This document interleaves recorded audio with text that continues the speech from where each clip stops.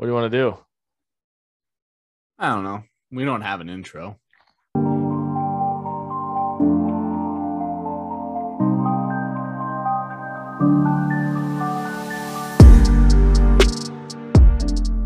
All right. Welcome to episode 11 of the Glazier Gamble podcast. I, as you can see here, am Michael Glazier. And I am Joe Gamble. And today we will be talking to you, as we always do, about sports. We have football, NFL, right around the corner. And then right now, college football has started. We're from Minnesota, and the Gophers started 11 minutes ago. And they play Ohio State, which got Quinn Ewers, who we've talked about, but he is not starting for them. It is CJ Stroud, I believe. We're going to start off today with some NBA talk because there's some trades and signings that have happened. Quick little thing. Isaiah Thomas is trying to make a comeback into the NBA. I think that's pretty cool. I like him. I just think it's kind of hard. If people are mad that he can't play defense, but Steph doesn't play defense, Dame doesn't play defense, so I'm cool if he makes it back into the league. I think he can obviously, he's kind of like a little spark plug off the bench. Right. You know, he could come out on any night and probably drop 20. But you're right, he is a liability on defense. And I don't know, I kind of don't like the way that Boston did him. Well, they did him a little think dirty. Anybody should be happy with what they did to him. Like, Boston fans are mad about it. So right. Anyway, just wanted to throw that in to start out. One big thing that happened was a trade that allowed Lauri Markkanen to leave the Bulls. The details of the trade, I won't go into too much specifics, but he signed a 4-year, $67 million deal with the Cavs. The Larry Nance Jr. of the Cavaliers ended up on the Trailblazers, and right. Derrick Jones Jr. and first went to Chicago. Yep, Portland first. So Derrick Jones Jr. is probably the smallest piece there, which is why you had to toss in a first. And I think Larry Nance Jr. is actually going to a place where he's going to fit in really well. So I think he'll do good. Really like that. I think he'll do good there. If they keep Dame, they got better. So yeah, Dame, CJ McCollum, Nurkic, Larry Nance will slide in at the power forward spot, and then you could Rocco. They have Rocco, I think. Yeah, Rocco was playing their power forward last year, so Rocco can go to his more natural position. Right, he should be a 2-3, not a 3-4. Yeah, and so yeah, I think that's they got a good starting lineup. They got to figure out what they got to do with their bench, though. Yeah. So other basketball news: we're Timberwolves fans. We are. And Anthony Edwards apparently has grown 2 inches this offseason. Yeah. I wasn't sure if they were talking about height, but I was really excited when I heard that information because we lost Gorgie, which we lost a lot of what I was talking about. Right. I mean, yeah, you knew when he walked in the locker room, let me tell you. Yeah. So I wasn't sure if that's what they meant because he apparently was his listed height when he was drafted was 6'5". And he said he's 6'4", though. So, I mean, 6'5" in shoes, maybe? So they said he was 6'5". That's what he was listed at. And then he said he grew 2 inches, which would put him at 6'7". Yeah. Then he said, don't let me get to 6'6", which means he's not even 6'6" yet. Yeah. So, if he grew 2 inches and he's not even 6'6" yet, that means he was really probably drafted at like 6'2". Yeah. Well, I think he doesn't look small. Like he looks like 6'4". Yeah, 6'4", 6'5", which I think is what people thought he was. Yeah. And so like he's taller than Beasley by a mile. Beasley's 6'1". He's taller than D'Angelo. D'Angelo's probably 6'1" in shoes. I think he's 6 foot in shoes. I bet D'Lo is probably 5'11" or 5'10". Yeah. So the Anthony Edwards is apparently 6'4". He's listed at 6'5", but if he grew 2 inches, he's looking at 6'6". Yeah. And so he's already got the NBA body. Like he's going to be a tougher guard now. So he's going to be a tougher player to guard. And then he also said, don't let me get 6'6" or I'll be Michael Jordan. So right, which classic Anthony Edwards. Anthony Edwards is gold.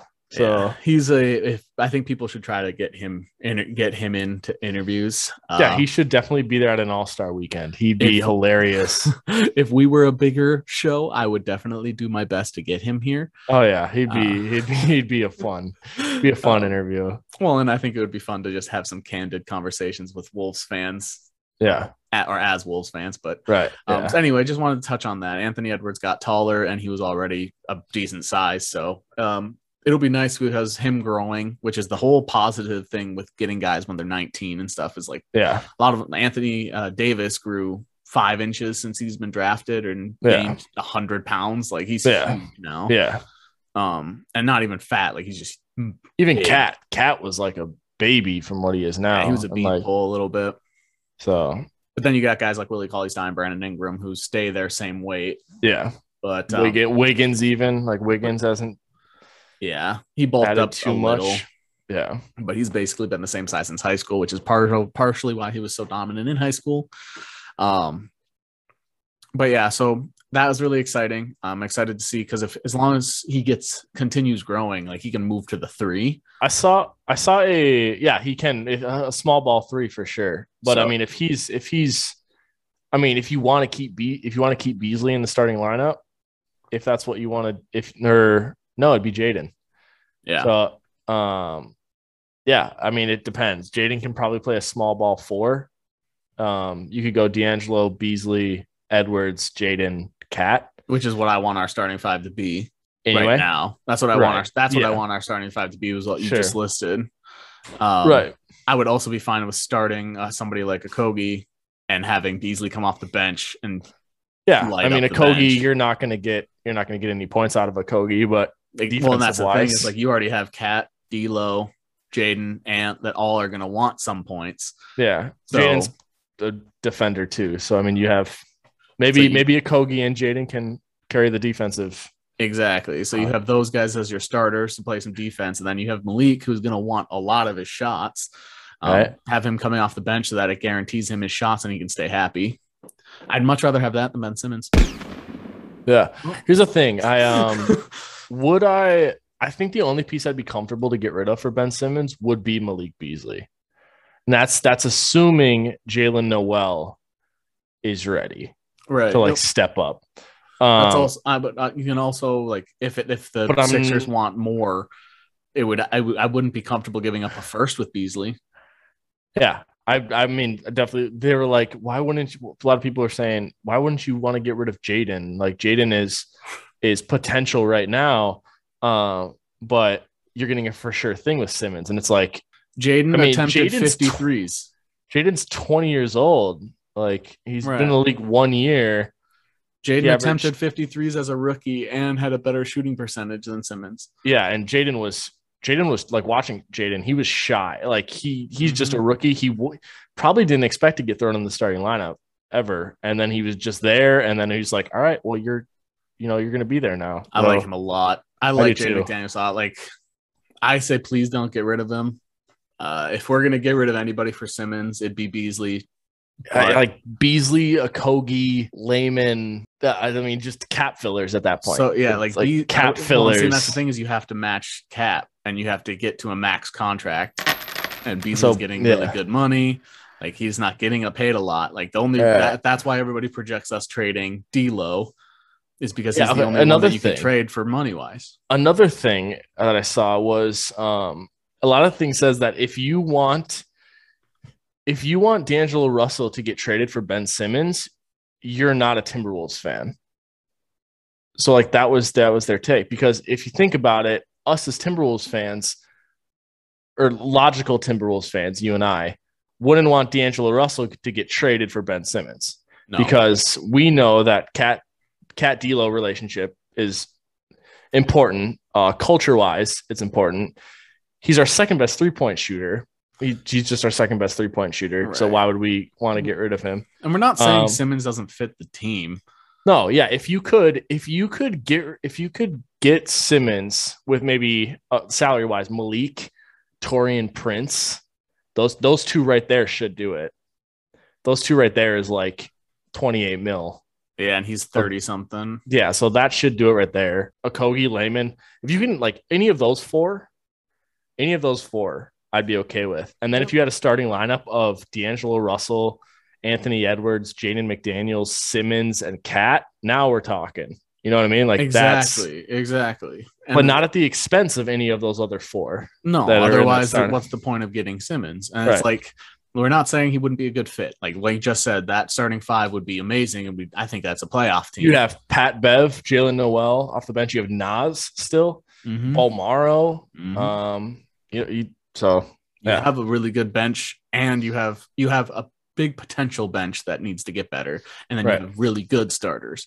So I would be fine with Simmons for that, but I'm not giving up the players that they want because I think any of those four players, and then if you can do it with any of those four players, you can throw in a first round pick. That's and we have 3 seconds. We have 3 seconds. And so now, as the Sixers, would you rather have that package or CJ McCollum in a first? Because that's the big thing right now. Is apparently that's the best they've been offered as of the past month. Is CJ McCollum in a first round pick? Here's the thing. I don't think this just as a biased Timberwolves fans, I don't think Malik Beasley is that off of CJ McCollum. I think in terms of overall scoring, he's better. McCollum is better. Yeah, but I feel like age-wise, Malik's younger. Malik is more athletic. Has a better a cheaper contract. But McCollum's a better leader. McCollum can play the McCollum is a ball handler. Yep. Yeah. So it depends on what you're looking for. With losing Simmons, I think McCollum is a better package for them. Yeah. But I don't want Simmons, so I'm fine with that. We can move on. That was a little tangent. Yeah. But some other news. Rondo bought out by the Grizzlies. Now he's joining the Lakers. Shocker. Yeah. He hated it on the Clippers because of their personalities. He didn't like Kawhi and PG because they got mad at him when he would yell at them. They didn't like being told what to do. That was straight from Rondo, by the way. Yeah, I believe it. I believe it. Yeah, he's apparently that's why apparently he was benched in the last few games is because Kawhi wanted him benched. Kawhi was injured. Kawhi wasn't even in there. Doesn't matter. Kawhi yelled at him, or he yelled at Kawhi. Soft. Players are soft. That is when people say it's soft, how much softer does it get then? I don't want to be yelled at. Yeah, I like to say we talked about Draymond last week. And it was you're professionals. You have a grown man yelling at another grown man. It's he's not mad at you. He's mad at, the fact that you're not doing what you can for the team. I guess that's, he's trying to win. So, and then part of another person that was Kevin Love officially bought out? Rumored to be bought out. Okay, yeah. So he's potentially going to get bought out. If he does get bought out, people think he's going to the Lakers. I don't see why he wouldn't go to the Lakers. That'd be a perfect fit for the them. last time he was happy was on a winning team. Yeah, you don't have to play Marc Gasol as much, which is a win for the Lakers. Rumor is Gasol is on the out. Apparently they're trying to move him, even if they can get just a second in return. If the salary cap works, they're apparently looking to move him completely. Yeah, so you don't have to play Marc Gasol as much, which is a win for them. And then you get shooting too. So right, and Kevin Love now can function as a bench scoring big. Yeah, and in certain situations start. And Rondo knows how to facilitate. Rondo's probably coming off the bench, so Rondo can, if he plays the Caruso role, 21 minutes of just tossing the ball in the corner to Kevin Love. Yep. Actually, with the way Kevin Love plays, tossing the ball straight behind him while Kevin Love trails for a top of the key three. Yeah. Good. That's good. I don't think we need too much more basketball news anyway. That's it. I think Russ Westbrook on the Lakers. I think we talked about that. People are saying that it's not going to be good, mainly the Skip Baylesses of the world. But I think he knows that at this point in his career, he's still he's still going to do all the things Russell Westbrook does. Right. And I think, the one thing is I don't think LeBron is technically as quick as he used to be. Okay. So I don't think LeBron's as quick as he once used to be. So LeBron's old days of driving and then kicking it out, I don't think he can do that much. He's maybe a mid-range post-up guy, ISO, and then a spot-up shooter. And so I think Westbrook can, be that guy that drives the lane and kicks it out to LeBron or AD or whatever. So, I mean, I think it's Russell Westbrook. He's an upgrade somewhere. Right. No team should be upset about getting Russ. Yeah. But we do have a quick piece of baseball news being Minnesota fans. Yeah. So let me just go down here. Joe Ryan. Yeah. So he was acquired. He was drafted by the Rays in 2018. He was included in the Nelson Cruz trade when we traded him there. And he did all right last night. It was 5 innings, 5 strikeouts. But he did pretty good for his MLB debut. He was destroying it in the minors. Yeah, he had he had 9 innings with 17 strikeouts or something like that. Yeah, so he was meant to be in major leagues. Now he just has to get his feet under him here. Yeah. So it would have been really nice to bring in another young prospect to put next to Barrios or something, but that didn't happen. Yeah, because for some reason they had a fire sale and now are still not trying to tank. Yeah, and you had Kenta Maeda is out for the rest of the season. he's a stud. Barrios is a stud, and now you potentially could have added Joe Ryan. Kenta Maeda's surgery that he just got, Tommy John's, I think, is instead of being out for 12 months, 12 to 15 was the original timeline. Yeah. So that would have been all of the rest of the season and all of next season. Yeah. Now his projected recovery is 9 to 12. Yeah. So I mean, Kenta Maeda was doing well, but or as they say, the local sports radio here thinks he has a sexy name, Kenta Maeda. As Kenta Maeda was doing well, he's now gone for another year. So yeah. So and if Buxton Joe Ryan Buxton made a nice diving catch last night. I'm terrified every time he runs. Yeah, he's still the best defensive center fielder in the league. So what does Mookie Betts play? Yeah, center field maybe. I'll take Mookie. I'll take Byron Buxton if he's out there. He's amazing. So get it all? Got NBA news in. We got baseball news in, and let's move on. NFL season is right around the corner. We'll talk some football. Football news. We're going to start with some fantasy football.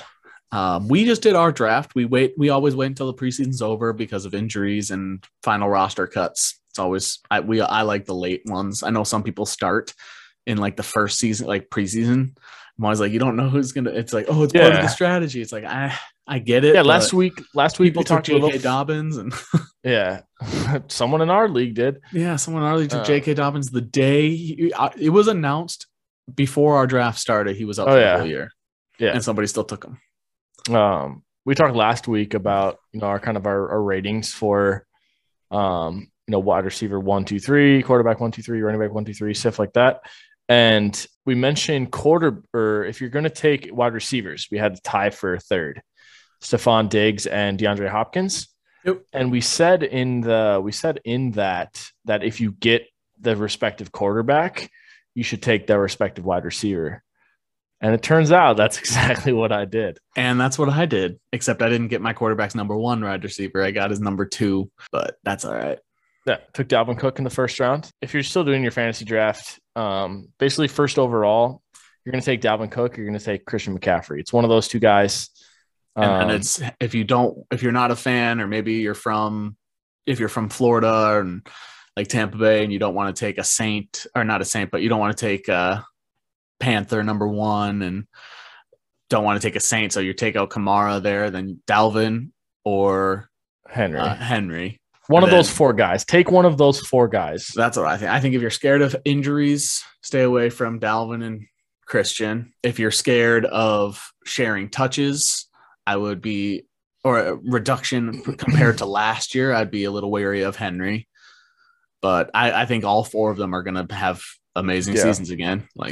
There's nothing that tells me Derrick Henry can't do what he's done in the past again. Alvin Kamara, if anything, has a larger workload this year. He's probably not going to have another 6 touchdown game. Yeah.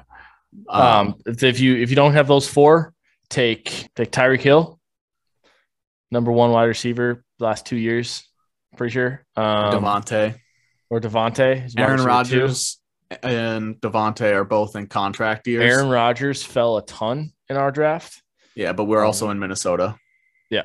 But I mean, but comparatively last year when you took him, I took him compared to third this round, year, I think. Compared to this year, he fell a lot. So I think if you're going to take a wide receiver instead of a running back early, I would take Devontae first and then Tyreek personally. Yeah. I mean, there's those two guys. And then I always try to go for contract years. Sure. If they're in a contract year or if they're likely to be traded, I tend to take them because I think they're likely to ball out because they're trying harder. Yeah. And that's always worked. I feel like that's always worked for me. So that's just a little tip I have for people. And then get your tight end early. There's not many. 3.5. We could say 5. If you miss out on the top 3, you can wait until round 14. It doesn't matter. I got Mark Andrews, which is basically tight end 4. I've seen a lot of things have him tied with Kittle, kind of in that range. I think that depends. And now with J.K. Dobbins being gone, I think that's fair. And with Bateman being out, Hollywood Brown potentially missing the first game. Yeah. So I got Mark Andrews late after the big 3 tight ends went. So and I got Gesicki really late, which I, in my opinion, is tight end 5. So yeah, and I got him. I think I got him in like round 10. For those wondering, like I got him late. Yeah. And then Logan Thomas is up there too, which I also have. Logan Thomas is somebody I tried to stay away from. I rated him high. I had him on my board high, but I tried to stay away from him because Ryan Fitzpatrick likes to use wide receivers more than tight ends, and then he likes wide running backs next. And then on top of that, Logan Thomas just got a contract, and I also tend to stay away from guys that just got contracts. Sure. Just because you never know which guy is going to do the I pulled Lawrence. Your approach last year. Last year you took basically all the tight ends from people, I think, or maybe that was the year before.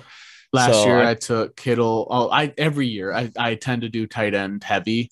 I like because we run a flex position. So if you get somebody, there was a couple of years where I had Jordan Reed, and I think there was one year where I had Kelsey and Jordan Reed. Yeah. And then there was another year where I had Jordan Reed again and like Ebron's good year on the Lions. You had Kittle and somebody. I had Kittle last year, but that was Kittle and Kelsey. I swear I thought you had both. I tend to do tight end heavy though. Yeah. Because a mixture of strategy of helping your team score, you always have a flex, and if you have a good flex outside of those tight ends, then you have a backup tight end for when your other one's on bye. Right. And because there's so few good tight ends, you hurt the rest. Like the rest of your league has a tight end that scores 2 points every week because you have the 2 tight ends that score touchdowns. Right. So that's what I took. I took Mark Andrews and Logan Thomas to. I think you could also let other people go after Kittle and Kelsey. And if you wanted in like rounds 2, 3 or 3, 4, you could try to slide in Waller, Andrews. Yeah, Waller and Andrews. Yeah. If you're able to slide Waller, Andrews, I think that a lot of people have Waller above Kittle. Exactly. So if you can get one of those guys plus a Mark Andrews, in my opinion, that's the sort of thing I would do. Yeah. This year I did a little different, and I drafted like 3 running backs as my first 3 picks. Yeah. So instead of taking tight ends from people, I tried to take running backs from people. Yeah. I took Nick Chubb, which I wasn't originally planning to, but then I ended up with the 8th pick, and the guys that I wanted most early on were gone. Yeah, I think Chubb was right behind. Let's see. I there's the big 4, and then there's Saquon, Zeke. I think they're kind of in that next tier.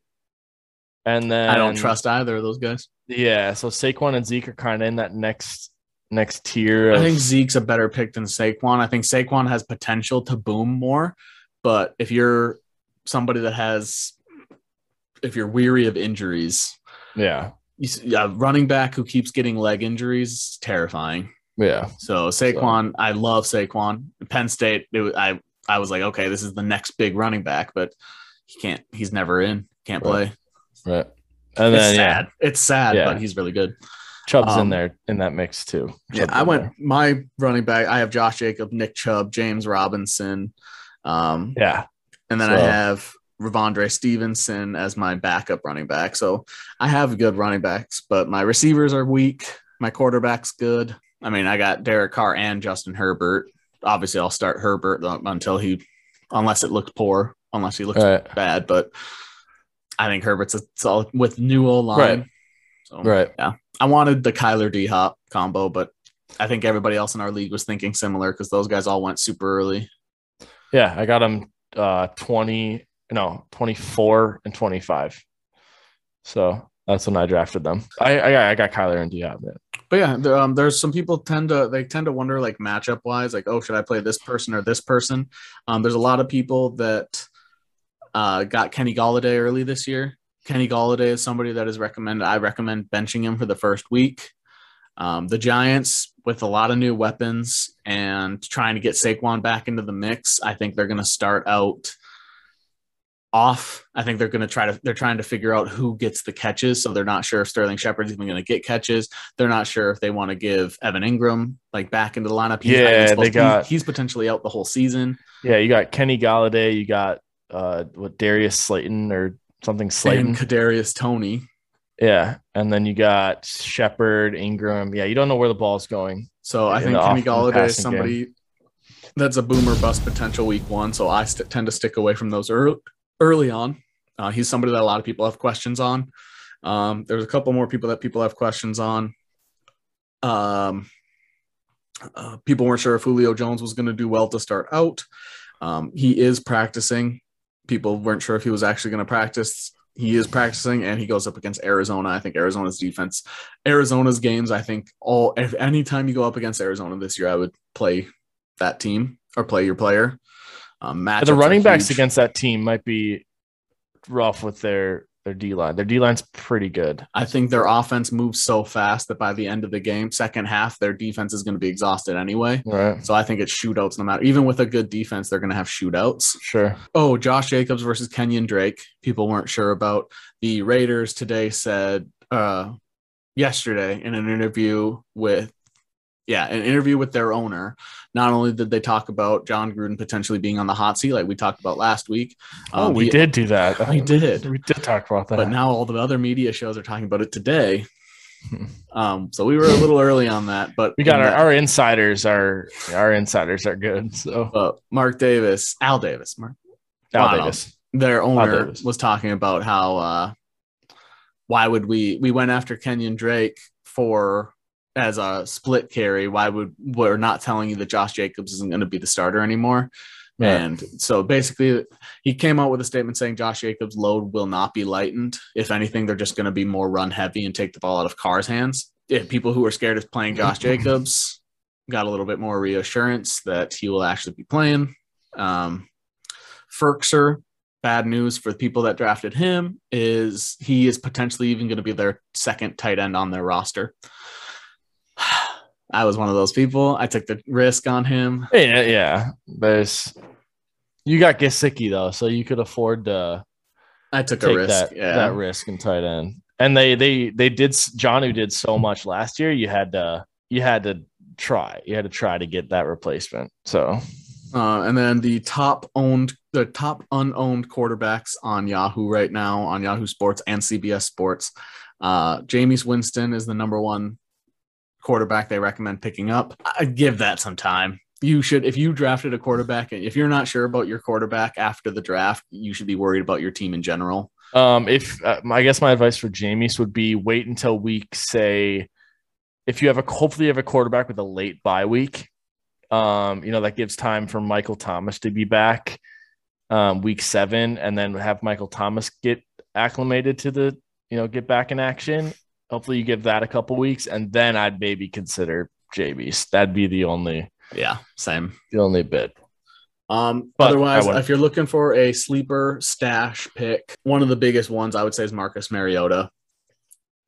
He's currently a backup. Multiple teams are inquiring with the Raiders on trading for him to be their starter. So one of those guys. Similar like a Zach Ertz, if you target those guys, I did that with James Robinson. It's similar. Like if you know their starter is potentially going to get traded, you draft their backup, knowing they'll eventually be a starter. Marcus Mariota, there's a good chance that he becomes a starter by the end of this year somewhere. And people don't trade for guys like quarterbacks to not heavily use them. So just a stash pick. If you're a 15th or 16th round, you want a backup quarterback and you're comfortable with your starter, I would slide in Mariota there. Sure. Just I some like Mariota. Other football news, we have some Viking stuff. Harrison Smith signed an extension, 4-year, highest paid safety in the NFL. I think second highest. I think I saw second highest. I think highest. That must be highest guaranteed. It was one of maybe, the highest. Yeah, I think it's highest guaranteed. It's highest guaranteed, but I think overall the APY is like second. 15.3 average and 26.4, 26.3 something, 26.38 million guaranteed. So congratulations. He's most underrated Madden safety in the history of Madden safety overall. Yeah, it's ridiculous. Good for Harry. He's well means he's going to end his career in Minnesota too. Yeah, and that's huge. That's huge. He's still got game. It's not like he's slowed down at all. He can still play both safeties. He's still a leader on the defense. Stays pretty healthy. He stays healthy. And he has the highest conversion rate, or he used to at least. I don't know if he still does, but most likely safety to score a touchdown when getting an interception. Yeah. I think for a while he had like 60% of his interceptions ended up being nice. It was some insane number. So I'm really happy. I used to have 2 of his jerseys. I gave one to my dad. So I love Harrison Smith. He is to this day probably my favorite current Viking. I tend to like defensive players more. Another big thing is when they were talking, when Harry and the Vikings were talking extensions, there was 2 names that were talking extensions for Minnesota, and we brought this up a couple weeks, but it was Harrison Smith and Brian O'Neill. So Brian O'Neill, fingers crossed. You'll get one. They won't get him. If they can't re-sign Brian O'Neill, I have lost faith in Spielman. He's your best lineman that we have, so you got to best lineman since probably rookie season, Matt Khalil, which is a long time. It's been a long time since we had someone like that. So, and considering we haven't had good linemen since John Sullivan, Steve Hutchinson, we haven't had good linemen basically since all the way back then. Riley Reef was above average. Yeah, Joe Berger. Right, those guys, but none of them. Our last stud lineman was Sullivan. Yeah, and so I think I keep the guys that are good. Brian O'Neill needs to get re-signed now. Another Viking that was in a contract year, but I don't know if they're going to re-sign him now. Irv Smith is out for the whole year. Back to fantasy football. My dad drafted him, and I texted him during the draft saying, I don't think you should have picked him because you don't know how he's going to do. And then after the draft was over, it was announced that Irv Smith's out for the year. Yeah, there's if he is his contract year, they can put an injury designation because he hasn't played any games this year, and extend his contract 1 more year. Yeah. So the thing with Irv is they didn't know if it was a minor meniscus surgery, or a cleanup, he would be out 3 to 4 weeks or 4 to 5 weeks or something. But the surgery, full on surgery to clean everything up, is better for his career, longevity, especially of his career. As a tight end. Yeah, the longevity of his career, and it's about 5 months recovery. So which is probably going to be the whole year. So he's out for the year. It's really too bad. I like Conklin a lot. Yeah, I thought he was going to become the tight end 1, but then they traded for Chris Herndon. They traded a 4th round pick for Herndon and a 6th. Yep. I like Herndon. I think he was wasting away over in the Jets. I think he thought so too. He did a celebration when he left. He did a thank you to the Jets, but I'm glad to be gone, basically. Yeah. So I feel like the Jets are the new Raiders, but the Raiders are still the Raiders. So, but yeah, I like Chris Herndon. I always feel like drafting him, but then I'm like, all right, the Jets are horrible. So it's good tight end, bad situation. Sure. And I think he's going to slide right in as the tight end 2 until maybe he gets more acclimated. And, but I think Conklin's going to do great. I think Conklin is too. I think Conklin's going to be similar to what Kyle Rudolph does, but hopefully with more opportunities in the receiving game. Some of these guys with NFL blood, have brothers and cousins in the NFL, Conklin, they're all so good. A lot of them are all the Matthews, and Conklin is just another one. It's cool. I hope he does really well, and I think he will. He was so good in the backup role. Every opportunity to like make a name for himself right Kirk's here. A fan. So, yeah, when your quarterback it's like throwing into a mattress. Well, that's what he said about Rudolph. Yeah, no, I think they're going to be good. I think Herndon's versatile too. Herndon can block, and I think if you can. Our tight ends in our scheme have to be able to block first. They have to be able to run block first because it all revolves around Dalvin. So if they can block, they can set the edge. It's going to be more of a threat where they can just release, and then all of a sudden you got a tight end wide open. So absolutely. So we sucked you into Vikings talk. You guys had to hear it, but that's actually the end of our football discussion. Well, I got one more on there. You got one more? Let's hear it. Yeah, the Vikings released Colquitt, but then they were going to re-sign him, and there was like a report that says Vikings are re-signing Colquitt. It's just one of those procedural moves. Mm-hmm. But like then what they did with Everson. Yeah, the Steelers released Jordan Berry, which is a punter as well, and basically Jordan Berry has been a top 20 punter, which is not, it's 32 teams in the league. Yeah, 32 teams in the league, and 20 out of 32 is not that great. However, I think we just needed to move on for Colquitt. We talked last week about special teams. I'm kind of a special teams nerd. That was my favorite position to play when I was in the league.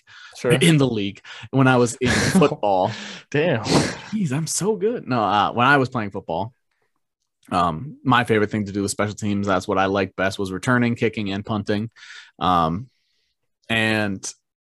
the Colquitts, both Dustin and Britton, what I have loved about them is the fact that their form is like impeccable, which helps like as an evaluator, as a coach, because when they start doing poorly, like Britton Colquitt he was punter 24. You said punter 24 last year. When they start to fall off, when Dustin and Britton fall off, it's just losing their leg, because their form has never left. Their form is so perfect that when their leg goes, I honestly think there's a good chance Britton is done in the NFL now, just because what can he work on? He can work out, keep working his legs out. He can do whatever, but his form is still there. He's just not getting the elevation that he needs, which to me tells me he's just he's on that downslope of his career. Sure. So I think the Jordan Berry move is smart to move on. Yeah, and he was actually 19th last year. He's been top 20 every year, but he was 19th last year compared to Britton's 24. Okay. Well, I think it's smart. I think it's smart to upgrade specialist anytime you can. I think they saw that the Steelers released him, and they just jumped on that opportunity. They're like, this guy will work for us and be better. So yeah. So I think smart move. Thank you, Britton, because both of the Colquitts, I don't think you could be mad about having. No, they're stand-up vets. Much like Sean Mannion, who's also his back. He's on the practice squad. But Colquitt had some good ones too. There's 68 yarders, but it's 48 was what you're getting. 48 max. Right. Which, I mean, that's about good. What Jeff Locke was doing during his best year with us. And we were looking to upgrade him every year. So that Jeff Locke was at 46 yards, but he was exactly. So he's right. Britton Colquitt was about the equivalent of a Jeff Locke. Yeah. So you got to move on from somebody like that. Personally, I'd rather we draft a guy. I would love to see an Aussie football guy. But we'll see. I think kickers are the big question mark here, but I'd love to see a punter. So kickers are the most mental thing. It's just like basketball with free throws. It's all about repetitive motion. And when you have a coach that doesn't know how to talk to a guy mentally, and which I think that's where Zimmer's fault is he doesn't know how to get through to people that are softer. Right. I can definitely admit it. I didn't like to be yelled at. Anytime I had a coach that got mad and yelled all the time, that was the coach I tended to fade away from. If you tried to tell me how to make my kicks better, I needed you to sit down and talk to me about my form and maybe send me to meditation or something. But yelling at my face and saying, how the F do you miss a kick? That's oh, Simmons, how do you miss a free throw? Or how many times do you shoot threes in a game? Or how many times do you get to shoot threes? Right. That doesn't help. I get that that's what, like, that competitiveness, that anger is what sports has kind of been built on, and that's what increases competitiveness. But I mentioned this on Twitter the other day. I'd like, when we mentioned this to our listeners, that's what we were talking about, our listeners. Like, if you're gonna comment or tweet at us, tell me why you prefer somebody else. Don't tell me why you hate somebody. Like, if someone it's like the things we see where people are just like, Kirk sucks. It's like, okay, why do you think he sucks? Right. And tell me why you'd rather have Taylor Heineke.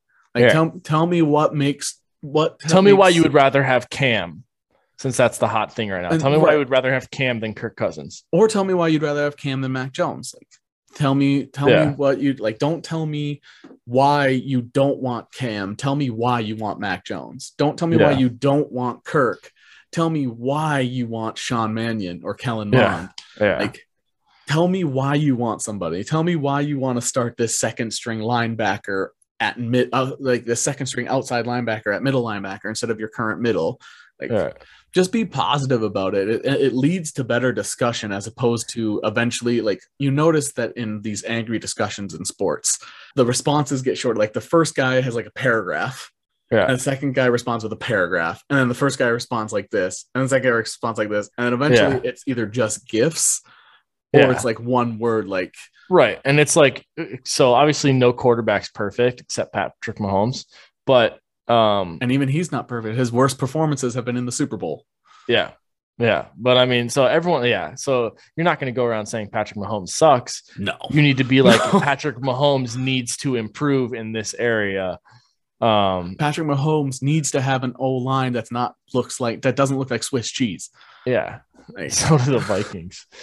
Well, exactly. Like, Kirk Cousins needs time to throw the ball. I think he had the shortest time before he had to throw last year at one point. For a career, if on the Vikings, Kirk Cousins has been here, what, for 5 years, 4 years?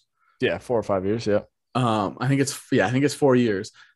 In the last 4 years, no quarterback has had less time to throw the ball. Yeah.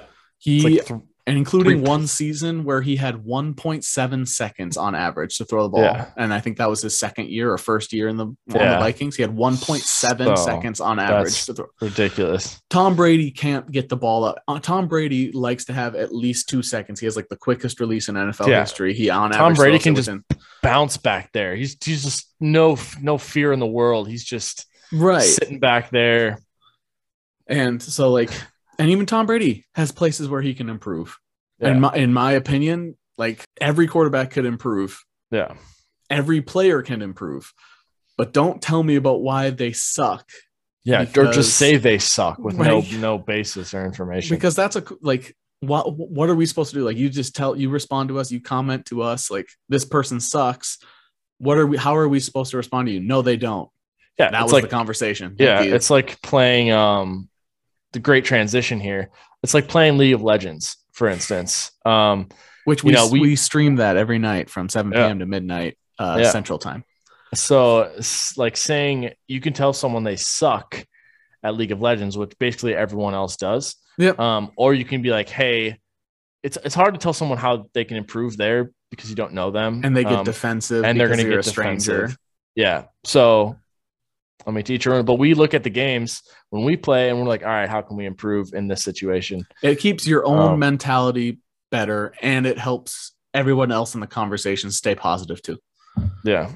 So that's our little thing. That's our little soapbox there. If in the comment section on Twitter, stay positive. We're trying to create a positive community here. We're fine with debates and discussions. What we don't want is arguments. Right. So for the sake of this, you're talking about discussions, how we'd rather have a discussion, not an argument. Yeah. Would much rather have a discussion. For the sake of, if you ever have a topic that we need to discuss, for the sake of the discussion, we would take the for or against. So even if we say we both have the view of we're both for this, for the sake of the discussion, if people want to see that, we would take one would take for, one would take against. Mm-hmm. And then to transition to the LCS or playing League of Legends, TSM may not be good at a lot of things now. But they do have the best player in the split this year, and that is the jungler for TSM. That's Spica. Yeah. And we know we talked about TSM a little bit last week, and basically we said we could trash the whole team and just keep Spica and start fresh. So And he won MVP, so go ahead and build around him. Yeah. Another former TSM player, Biofrost, is coming back out of retirement to either be a coach, player, or both. I saw that. He basically really only played well with Doublelift. Mm-hmm. And he's amazing in solo queue.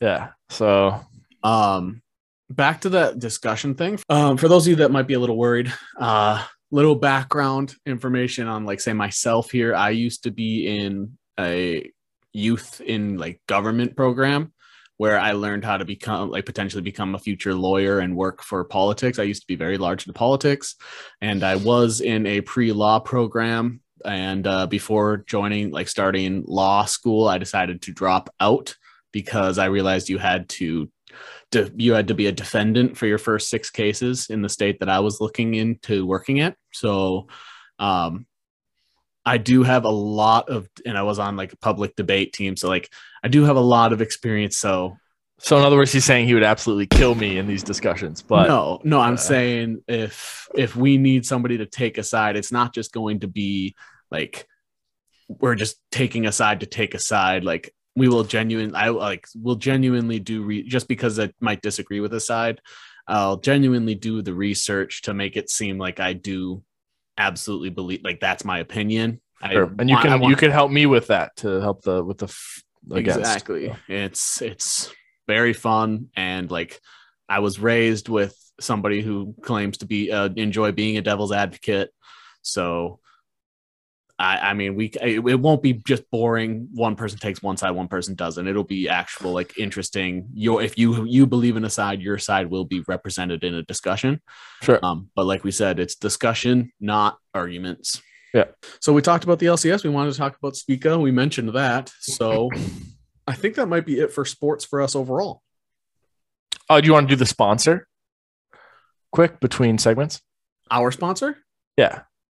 Yeah. Do you want to let them know who it was this time? I was going to let you do it. So you're running the meeting. I mean, so. All right. Well, we have our first channel sponsor here, which is no one. So we have a free sponsor. This episode of this section of the podcast is sponsored by Glacier Gaming. Sponsored by our gaming channel that is on YouTube and Twitch. 7 p.m. to midnight, U.S. Central Time is the streaming hours, and the gaming channel posts either once a week, twice a week, sometimes 3 times a week. So it was good to win again. It felt good to win. So feel free. Thank you to Glacier Gaming for sponsoring this podcast. You gave us $0. I appreciate it. You're welcome to this podcast. Being the representative of Glacier Gaming. We are here for them. They are here for us. That is. All right. Welcome to episode 11 of the Glacier Gamble podcast. I, as you can see here, am Michael Glacier. And I am Joe Gamble. We should start with the thing coming out in 3 hours and 6 minutes. Shang-Chi? Yeah. Well, what did you want to say about it? That's what's hot right now. Let me look at our little notes here. There was a little minute clip from it. Oh yeah, that was released recently. Watched it a couple of times, like I always try to. Yeah, we tried to break it down a little bit. Another Abomination versus, we assume, Wong scenes. It looked like the glyph, like, blocking thing that the sorcerers do. So I assume it's that. The one big takeaway I got from it was we had a small text back and forth today. There's a dude that is fighting a girl, and it looks like he's got the, like, Extremis solution going through his body. Mm-hmm. And then he gets, hit by a couple daggers or whatever, but she, like, stabs him a bunch. Yeah. And so, he's like, yeah, get him in there. Yeah. So then it looked like just a giant fight. There's the big ring, which is like where the big fights are going down. And then And then there's these little like side panels. Let's keep my frame here. Basically, if you've Side ever heard of panels. the red light district in Amsterdam, where the girls are in like glass cases advertising themselves, so the sex workers are Yeah. lined up in glass cases, basically advertising themselves. Another way to describe it might be like the delivery, like where they hold the babies in hospitals, is like a whole bunch of different glass rooms Yeah. that lined a hallway Yeah. that you walk down. And there's little fights going down in each one of those little things. And so you thought there was the extremists in the one Yeah, guy. I think it looks like the extremis solution or whatever. The way It it's looks spelled, like I feel it. like it should be extremist, but I don't remember how Extremist. they pronounce it in the Yeah, movie. it looks like that. It does. However, it also looks like when Kevin Bacon absorbed energy in X-Men First Class. Which could just be the available CGI technology they use, just looking similar. My thought was that it was Monstars from Space Jam. It looked a lot like the effects that were on the basketball when they were giving the guys their powers back in Space Jam, in the first Space Jam movie. All right. I thought it looked like, so I thought that might have been like a souped up Monstar. Okay. Muggsy Bogues, you think, or like Charles Barkley? I mean, Sean it was Bradley. like the size of, it was like 6 foot something, so it's not Muggsy. So I'm thinking more like I don't know, Terry Crews / Charles Barkley hybrid. Okay. But yeah, I thought that was cool. My theory was, so Aquafina in that little clip says, is he fighting, referring to Shang-Chi, is he fighting one of these? And that's when he says, no, he's going to be fighting it. These are all small fights. He's going to be fighting there. And then he points to where A-Bomb is fighting Wong in the ring, like in the main center stage. Right. My theory is because she says one of these, that's insinuating that these are like all people with powers and abilities. I think this is where they're going to potentially slide another mutant in, because apparently the guy with the blade arm, Razor Fist is a mutant. Okay. I know that in the comics, something very tied to the Mandarin stuff is Betsy Braddock, which is Psylocke. Cool. Psylocke is tied to them. I think they clone her, or they transfer her conscience into a that's because she's European, I believe. That's where Brian Braddock is. So I assume they're from the same family lineage or whatever. But then they like transfer her entity into an ethnic woman. And so that's why her appearance looks different. Sure. That's like comic wise, that's what happens. I don't know if they're going to do that because that's super confusing. But yeah, Psylocke is tied to that. I don't think you're going to see Psylocke. I don't think so. That's a kind of a big character to throw in as an extra in a Shang-Chi movie. Yeah. I would assume we're going to see somebody that looks like a side, like one of the smaller mutants that you might have seen in previous movies. I think you might see a little Easter egg of them in one fighting in one. Like, sure. I wouldn't be surprised to see, obviously not something Jubilee is of that. A origin. Darwin. Okay. Like you'll see a Darwin, or maybe you'll see a, not Banshee, because that kind of, you'd break the glass, but you see somebody. I see what you mean. I maybe think an angel. The mutants are coming at some point. Exactly, and they've already they had one in Black Widow. We have Razor Fist, and the rumor is there's going to be a Foxverse character in WandaVision, which we're all assuming is going to be Magneto or Phoenix. Those are mutants. Rogue's supposed to be possibly Captain Marvel too, which is so they're like, it looks like they're sporadically adding mutants everywhere. So my theory is that they're going to add a mutant in Shang-Chi in one of those fighting cases, even if they're not talked about. Pay attention. I think it'll be in there. And next episode that we'll actually be able to talk about Shang-Chi. Yes, we will. I'm going to be looking for that. Keep your eye out. I think it's going to be great. I'm super excited for it. So speaking of that, Tim Roth is confirmed to be voicing Abomination in Shang-Chi. I think that's kind of a no-brainer, considering he was already confirmed to come back in She-Hulk. Yep. So for us to see him in Shang-Chi, why would it be a different actor voicing him? Right. That'd be dumb. So yeah, that was confirmed. That one just a quick hitter, but yeah, you should have expected that. If you didn't expect that, you probably are one of those people that maybe didn't see these leaks. So for those of you that didn't see it, he's going to be back in She-Hulk as Abomination, and he's the one voicing Abomination in Shang-Chi as well. I don't believe She-Hulk is a prequel or anything, so that means we can also assume Abomination will not die in this movie. Yeah. I don't think it is either. I don't think it's. I think Abomination's one of the ugliest creatures in Marvel, and he got uglier from the Incredible Hulk movie because there's better CGI. Yeah. They said that like his appearance is different. He's got like the fanged ears now, which he does in the comics, but not whatever. But have you ever seen a natural bratwurst, like an all natural bratwurst with the natural casing? Probably. I'll look it up. So it's like a pinkish gray. All right. If you boil a natural cased natural bratwurst, they turn to like this disgusting tan gray color. Okay. Or this beige gray color. Yeah. That is the color of Abomination skin. Like he looks like a boiled bratwurst. Yeah. He's supposed to look. I'm not sure if I'm supposed to be hungry. I'm not supposed to like. My wife hates brats, so she probably would despise Abomination. Yeah. Well, he should be ugly. Well, his name is Abomination. Right. So, but yeah, he's ugly, and I cannot get over the fact of how ugly he reminds me of a boiled brat. And I hate boiled brats. I want them on the grill. I want them over a fire. Sure. Yeah. But I grew up with boiled ones, and man, he just reminds me of a boiled brat. Like if I were to bite into his skin, it would just be stretchy and snap. God. So yeah, Shang-Chi's coming out. That's what we have to say about that. Seeing it in 2 days. Yep, seeing it in 2 days, and then next episode, 48 hours from now, we will be in the theater. Question of the day for people: we mentioned that we're gonna go see Shang-Chi this weekend. Will you be seeing Shang-Chi this weekend? Let us know in the comments via Twitter, preferably via comments, so that we can interact immediately.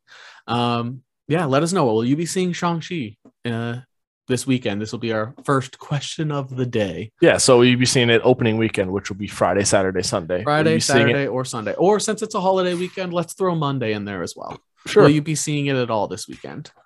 There we go. Oh, do you want to do the sponsor? Quick, between segments? Our sponsor? Yeah.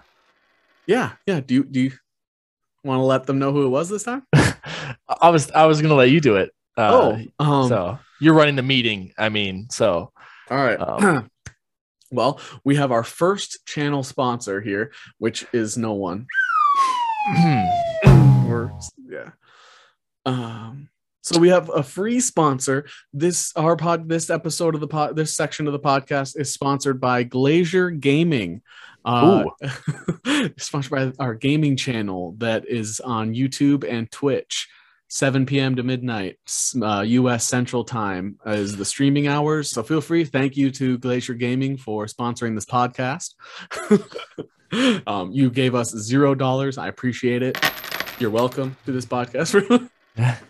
Being the representative of Glacier Gaming. We are here for them. They are here for us. That is.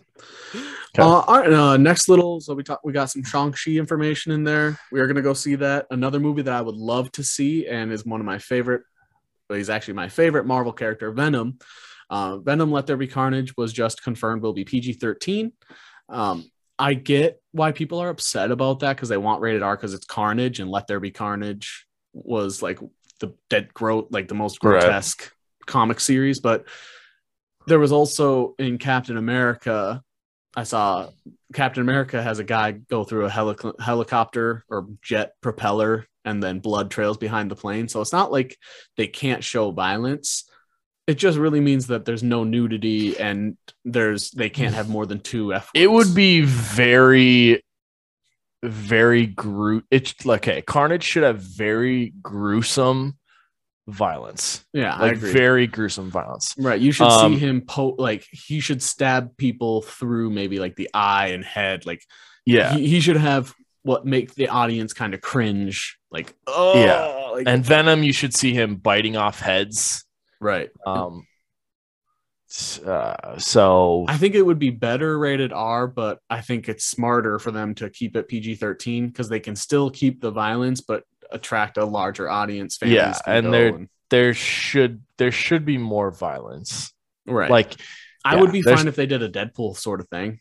Have a rated R as their regular version, and then have a PG-13 version. Sure. Like a Once Upon a Deadpool, you mean? Exactly. So I think doing something like that, more comic book movies should start doing that sort of thing, because Deadpool, that was a huge success. Obviously, that was when theaters were fully open and that sort of thing. But right. I really think that they should have, especially with something like Let There Be Carnage, where you could probably delete an entire section of an action scene and not lose any quality in the movie. All right. And that whole section can make it rated R, but after you delete that whole section for PG-13, it doesn't ruin the movie for PG-13 people. It just enhances it for the rated R people. So yeah, I'm cool with it being PG-13. I'm not mad.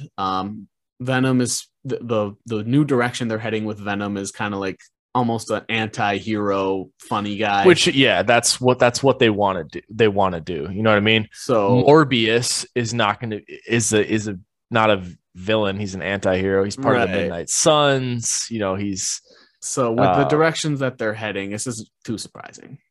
Yeah. And then, Kraven, I don't expect them to do a villain movie for Kraven. No, I expect Kraven to be an anti-hero too. So you're taking away from villains here, but yeah, it's PG-13. It was announced, confirmed. I'm not mad about it. I'm still we're still going to see it. Still going to see that. We're still going to see it. It comes out as well. Some other MCU news. One of my favorite actors in the world is Elijah Wood. As a person, he is amazing. I love his interviews. He actually just did a Hot Ones interview this year, so I watched that.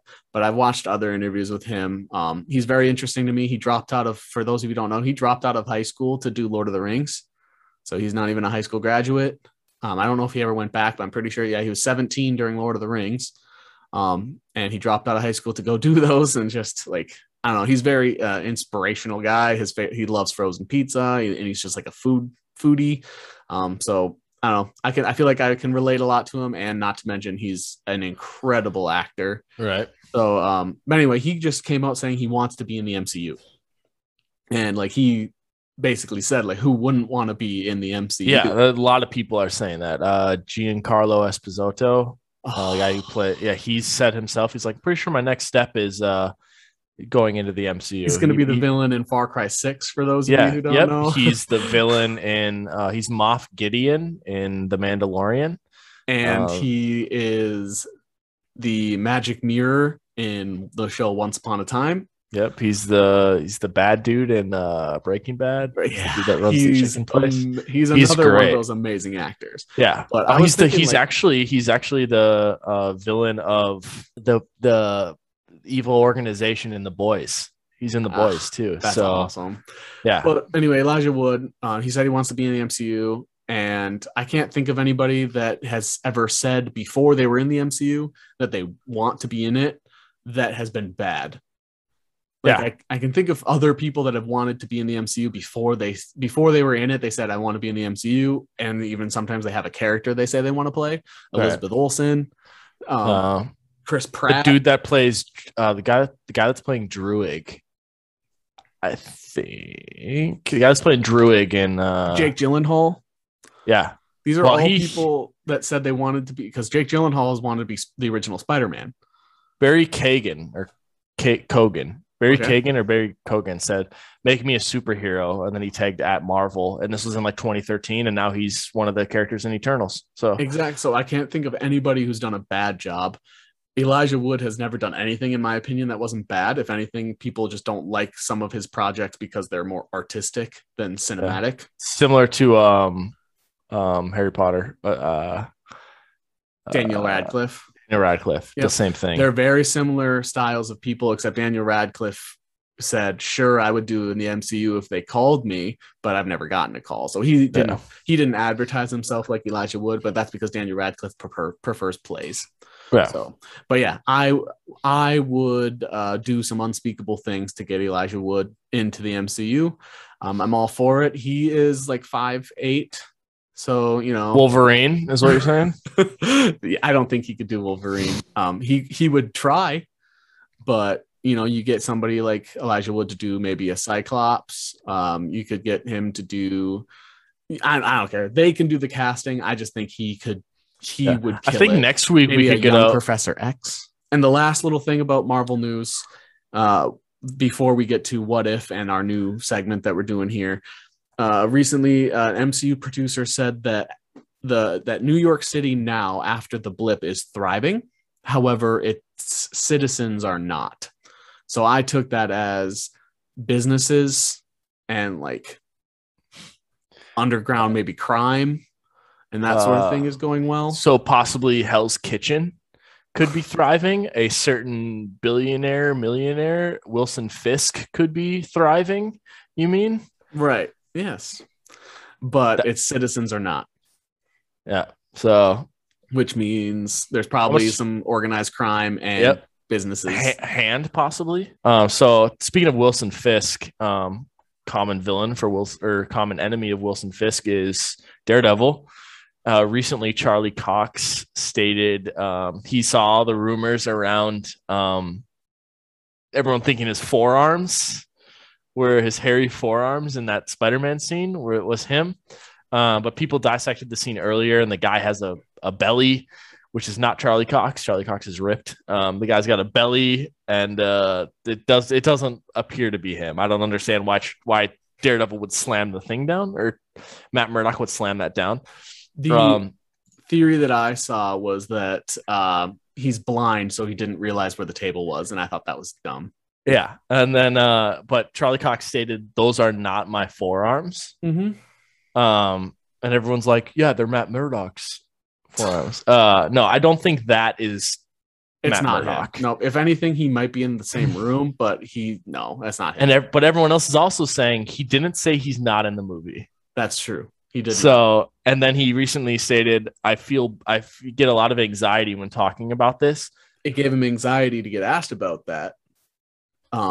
Just anything to deal with, like whether or not he's going to be in future MCU projects. And it's not really like fair to ask him these questions, and I totally agree with him, because if he says those are his forearms, he gets in trouble with Marvel and Disney and stuff for leaking information. And then like look at Tom Holland is still made fun of.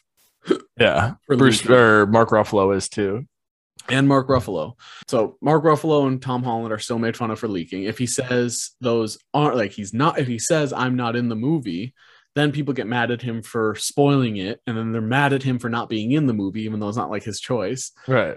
And then if he says no comment, like I don't want to answer that question, people say he's an asshole because, oh, why don't you just say it? Like, it's not a big deal. It's like it is a lose situation in that. Yeah. Like, it is amazing for the interviewer.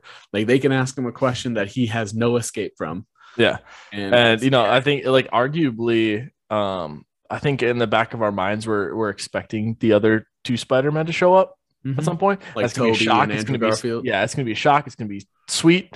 But like I'm gonna get just as giddy if I see just him. He doesn't need to be Daredevil. He doesn't need to be Daredevil. Nope. He needs to be Matt Murdock.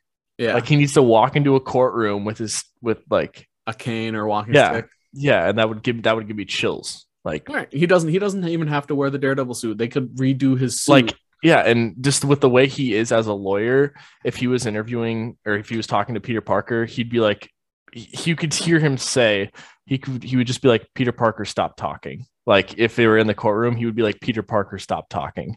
You're just right. tell him that, and then Peter would be like, oh, like so. Overall, I think it's unfair to ask Charlie Cox. Yeah, and he's just going to get slammed with questions for the next 3 months.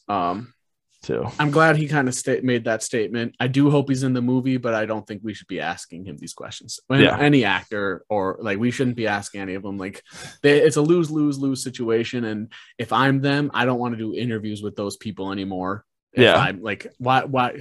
It's like asking somebody a personal question, like, hey, before we do this interview, please keep this off the table, and then they ask it anyway. Yeah, like with Adam Driver, that happened in that radio show, and then he walked out, and people got really mad at him. It's like, no, he told you don't talk about this, and they did. Yeah. So like, let's just be good to the talent. They act like just Come on. So another thing, making fun of Tom Holland and Mark Ruffalo for spoiling things. Someone was in wherever they're shooting Moon Knight. They saw Oscar Isaac outside of a hotel, right? So they're like, "Oh, can I get a picture or whatever?" And this girl took a picture of Oscar Isaac, and not like an hour later, Mark Ruffalo came walking by into that same hotel. So they got a picture with Mark Ruffalo too. And so then they asked him, they're like, wow, you're at the same place they're filming Moon Knight? Like, what are you doing there? And he's like, you know what? I'm sick of like spoiling things, so I'm not gonna say anything. I saw that too. Like, could Hulk be in Moon Knight? Sure. Yeah. Could he be there supporting Oscar Isaac and Ethan Hawke? Also sure. So could he be there for something completely unrelated? Also sure. Could he be there as a consultant and have nothing to do with the movie? Also could. Like, so this is what I'm talking about. Like, they could be involved in so many things. Like, when Jon Favreau is somewhere, they're not assuming he's acting. They're assuming he's oh, are you a producer credit on this? Like, but I think it's unfair. The way that people, like, I get that they're making millionaires and they're like, and like they have to do publicity at some point, right? So you have to interview Mark Ruffalo before, or you have, like, say Shang-Chi, you have to interview Simu Liu before this. You're not, like, you don't just sit there and hound them with questions that are spoil the movie. That's stupid. You know? Right. That's stupid. You ask them about maybe their creative process. You maybe ask them about previous projects that they've done and how it compares to being in something like the MCU. Yeah. Like, how does it feel? You, as an actor, your goal is to be in a memorable role that people will always think of when they think of this character. When you're entering the MCU, even when you're not a main character, people are always going to remember you for this. How does that feel? Yeah. And like, especially with Simu Liu, like he wanted to be Shang-Chi too. So, but now Awkwafina, like, she's Nora from Queens. She has her old YouTube series. Right. But now after Shang-Chi comes out, especially if it's a massive hit, a lot of the time when you hear Awkwafina, you're going to think Katie from Shang-Chi. You're going to think Shang-Chi and Raya the Last Dragon. Like, you can ask her, like, you worked with Disney now a couple times. What is more intense to you? Being an animated dragon or being in a live action character where you play a character you've played in other things, but now when people see you, they're going to be like, Katie!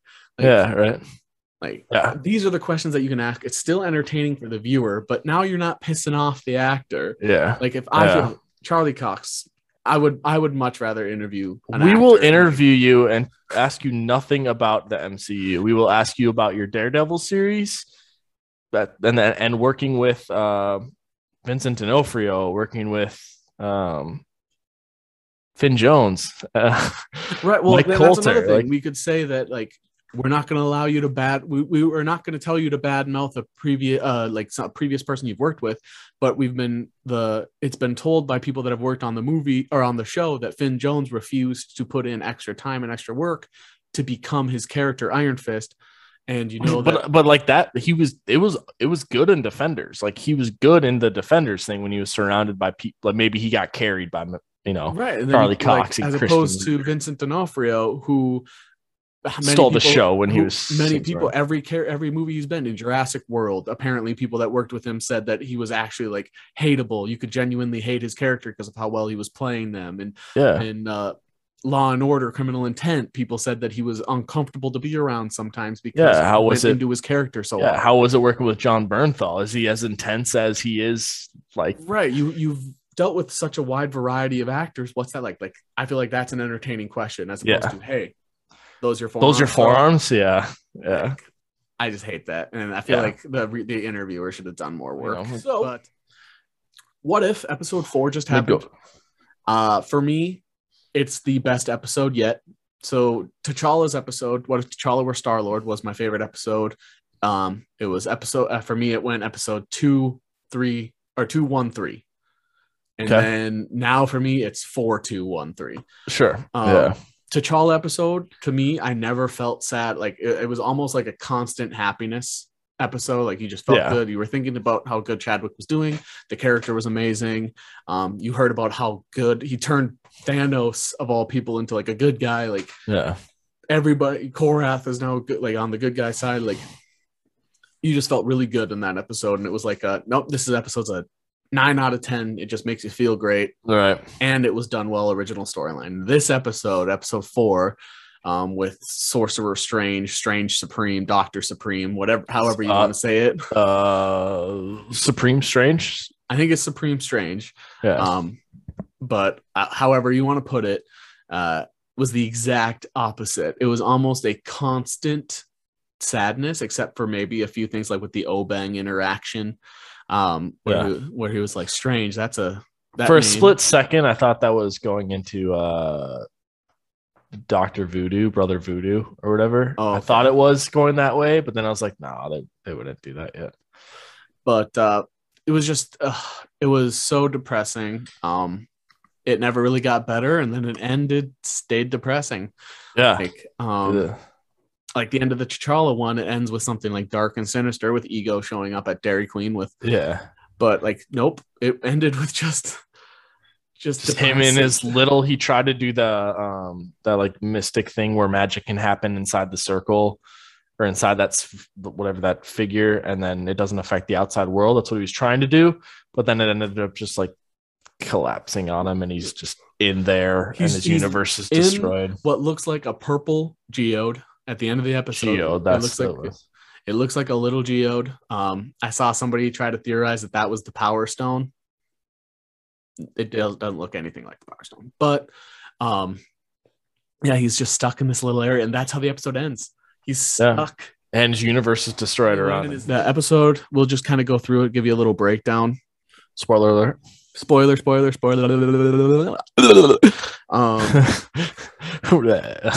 So it starts with, the episode is about what if Doctor Strange lost his heart instead of his hands. So what if his true love dies instead of losing the ability to use Dr. Christine Palmer. Yes. So instead they're going to an event after he performs a hemispherectomy, which is they remove half the brain. It's an experimental procedure. It is a real procedure. For those of you who don't know, I actually have a cousin, or my mom's cousin. I don't know how that would relate. His cousin once removed, whatever. I actually have my mom's cousin had that, where they remove like half the brain. He apparently performed one of those surgeries, so like a risky one. So that's why he was. And Doctor Strange Stephen Strange was the kind of person to not do that. Like he's obviously a very successful doctor, but there was some point where he was going through his car in the original movie where he was swiping when the procedures were like, there was no hope. You know what I mean? Yep. So he was basically deciding keeping his whether success. or not making sure that he always had a successful surgery so that he didn't get a bad reputation. But yeah, they were on a way to celebrate that event, and then instead of getting into the car crash that initially caused him to lose his hands, he saves them. But then he gets hit by a terrible driver behind them that is going 200 miles an hour, slamming him back for some reason. It's weaving behind him. And then that car crash kills Christine instead. And that's when he decides to pursue magic. And that's when he decides to become Sorcerer Supreme. Yep. Except now his motivation, and now that he actually has the ability to use his hands, he picks up the magic really quick. Yep. Instead of like in the original movie where it's really difficult for you to use his sling ring without his hands. Yeah. And because of that, except now his motivation is to be able to eventually reverse time and save Christine, which I imagine this is what he went through in Infinity War when he's going through all the realities or whatever. I envision that's what we saw. We basically saw him going through the realities. Yes, they're going through the bunch of different realities. And in each one, Dr. Christine Palmer dies. So. Yep. So if you've never seen have you ever seen the movie Time Machine? I've seen Hot Tub Time Machine. Well, in the movie The Time Machine, it's with Guy Pearce, who is in Iron Man 3. He's the villain in Iron Man 3. But Guy Pearce, he's the lead in The Time Machine. He's a professor back in the olden days. before, like in New York, Sure. before they had vehicles like cars, like back then. The woman he proposes to, after he proposes, after they're going for a walk in the park, she gets killed. And then he invents a time machine to go back and save her. And then he goes back in time to save her. And instead of going for a walk in the park, he decides to take her to the flower shop. And he walks inside to go get flowers. And then outside, she gets run over by a horse. And he realizes no matter how many times he goes back in time, she's going to die. You can't reverse it. Right. And then you learn at the end of the movie that you can't go back and save her. We learn from Jeremy Irons, who's one of the guys. He's the one telling him this. Tells him you can't go back and save her because if you create a paradox. If you go back and save her, you don't invent your time machine, which is basically what you're destined to do, was invent your time machine. You're meant to be here. And he ends up going hundreds of thousands of years into the future, where the moon has exploded, Earth has gone through another ice age. Like, anyway, love that movie. It's actually one of my favorite movies of all time. It includes my favorite quote, which is, we all have our own personal time machines, memories that take us back, and aspirations that move us forward, or something like that. So amazing movie. But I immediately thought of the time machine as this episode was going on. And Sure. I was like, eventually he's going to come to the realization, if he goes back in time over and over, Christine's going to be dead. But instead, he decides to try to become powerful enough to reverse it is considered a... Oh, no. Well, okay. So he moment. keeps going back, and he realizes that he's not strong enough. And then the Ancient One shows up. What is that moment in time called? Absolute an point absolute in time. point. Yeah. And they capitalize it in the captions. Absolute point. Which means it is a proper, like, it is actually something you're supposed to know. The Ancient One tells him it's an absolute point. You can't change it. And he said there's been somebody in the past that has changed absolute point, which was Cagliostro, what, something like that. Yep. And so he goes to find the lost books of Cagliostro. The Ancient One tries to stop him, but he is able to, for the time being. We learn later, but he escapes. Gets out. You'll have to find me first. Yes. And he goes to the books of Cagliostro, where he meets Obeng. Obeng greets him and says, like, "What's your name?" or whatever, and he says Strange. No, he says Armani. It's like, it's Armani. Your outfit is strange, and he says it's Armani. And then he said, "No, it's Sorcerer Armani." Yeah. So, all right, Sorcerer Armani. And then he's like, "No, it's Strange." He's like, "No stranger than any other name," which is that's what Caecilius says to him in Doctor Strange, the movie. Yeah. So that's a little Easter egg callback there. Doesn't really weigh on the story. We don't see too much more of Obeng after that. We don't see Caecilius at all either. But then Doctor Strange finds the lost books of Cagliostro and learns about absorption, in which he's able to absorb the power of entities, and like they're basically their soul, but not. It's like their entity, their aura. And he initially tries to absorb Shuma-Gorath, which I believe is just Gorath at this point. And it is also a different Gorath. It was confirmed this is not the same one that's in the Captain Carter one. The Captain Carter. It's a different one. Also a different one from the one that's going to be in Multiverse of Madness. So toss that in there. Take that however you will. But then Shuma-Gorath is too strong, or Gorath is too strong for him. So they send him back through his portal, and he says, "I'll be back for you later." Then we find out he spends over 200 years or 300 years, and he just says centuries, absorbing different entities. He starts small and works his way up power-wise. He absorbs.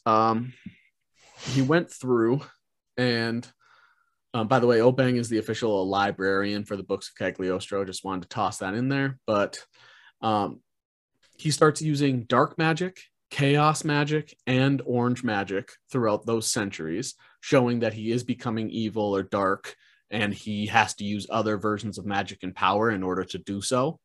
And so how he's changing. He absorbs them through his eyes and mouth, which I think is supposed to represent how he's absorbing their aura, their entity. Like, it is not something natural, because if it was something that was technically supposed to happen, you'd kind of see it through his hands, I think, like you see with other people that use magic and Marvel. Yeah, the mystic arts is very So This is where he ends up getting his cape. Like, he absorbs somebody and takes their cape. yep. He then absorbs somebody that looks like a garden gnome. This is like the first thing. Yeah. Yeah. The garden. No. He absorbed like a garden gnome. And then he absorbed a Corviknight, which Corviknight looks like Corviknight's a new Pokemon from Sword and Shield. It's like this giant steel bird. He absorbed something that looked like that. It's followed by a dragon that looked like a lot like Shenron. So I went through. He absorbs a garden gnome, Corviknight, Shenron, then Cerberus. Yeah, definitely a Cerberus. Yeah. And then after that is the Horn King from Black Cauldron, is what it looks like to me. Okay. Yeah. That's and then one. Some weird looking bat thing. So that's like in order of like the things he absorbs, and he just absorbs like all these different creatures. And afterwards, the Watcher has his own little narration, some exposition stating, Doctor Strange is on the wrong path. He could intervene and warn him that this is the wrong path and the fate of his universe isn't worth risking. The fate of his universe isn't worth risking the safety of all others. However, he says that there's no way this Doctor Strange would listen. Yeah. I think this ties directly to Spider-Man No Way Home.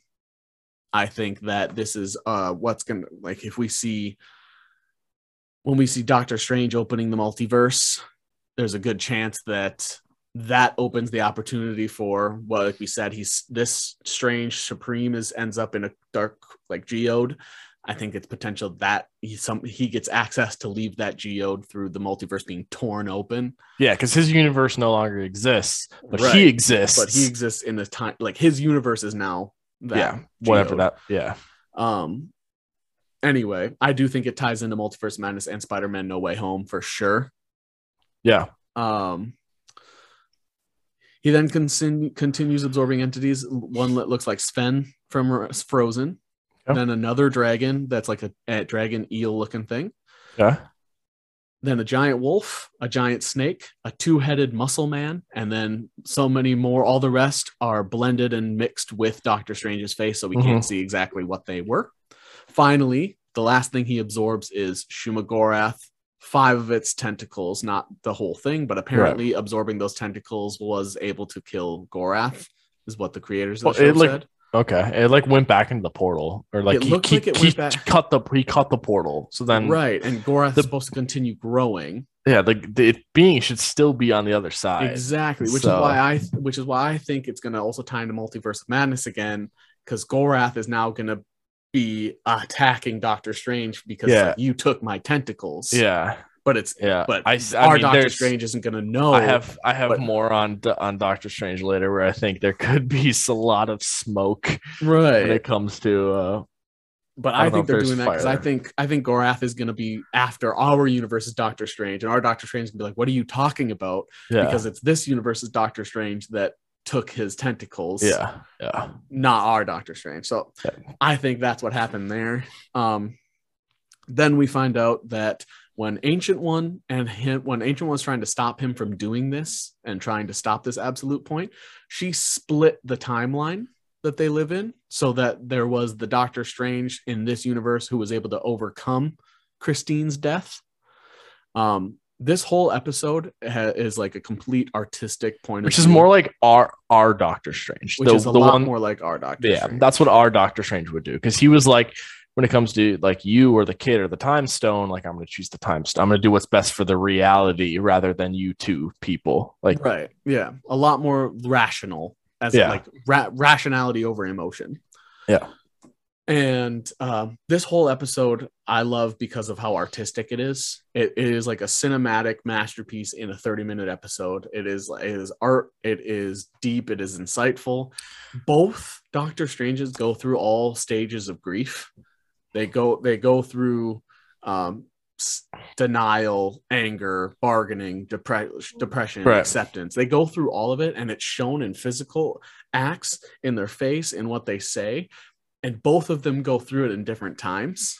Like the evil one doesn't go through it until the very end. I think I think it was my favorite part was it was very true to what Doctor Strange is. And Doctor Strange, if you've seen the first one, which you should have, or just anything with Doctor Strange, when Doctor Strange was fighting Thanos on Titan, just all the visuals with Doctor Strange is just amazing. It is. So absolutely. Yeah. But we find out that there's like basically a good and evil Doctor Strange in this universe. One that is, they're both Sorcerer Supreme. It's just one is evil Supreme that absorbed all these different entities, trying to become strong enough to stop an absolute point. And then the one that we have now that the Ancient One believes is the only being strong enough to stop this Doctor Strange. So he works with Wong and preparing to fight this other Doctor Strange. Yeah, while Wong is getting deteriorated in his reality. Because the entire world, as Doctor Strange is absorbing all these entities and becoming more powerful, the evil one, the world around them is starting to crumble because, as has been explained, if he does go back in time and change the absolute point, the world will cease to exist because, similar to Time Machine, if he reverses Christine's death, that will stop. It'll create a paradox, stop him from becoming Sorcerer Supreme, right, in which he would not then be able to reverse her death, destroying the world because that paradox would exist and split. Yeah. So, while he's working with Wong, they actually send the Guardian Vishanti spell, the protection spell on him. You guys might recognize this. It is confirmed is the same runes. If you go watch WandaVision again, which I went back and looked at the episode to compare the rune shapes, they are the same runes in WandaVision that they use protection spells that stop other magicians from using magic in that area. Those are the same ones they put and attach to his face to protect him from getting absorbed by the other Strange. Yeah. So they use the protection Guardian Vishanti spell on him. I'm familiar with the Book of Vishanti. I'm familiar with the singer.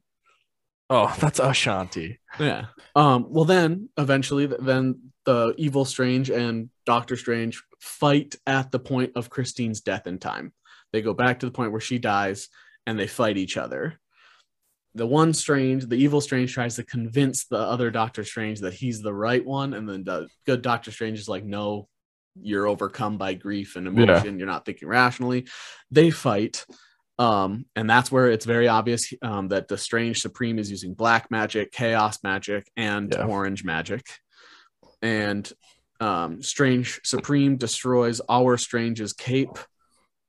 And at that point, our Strange blasts the evil Strange and thinks he's won.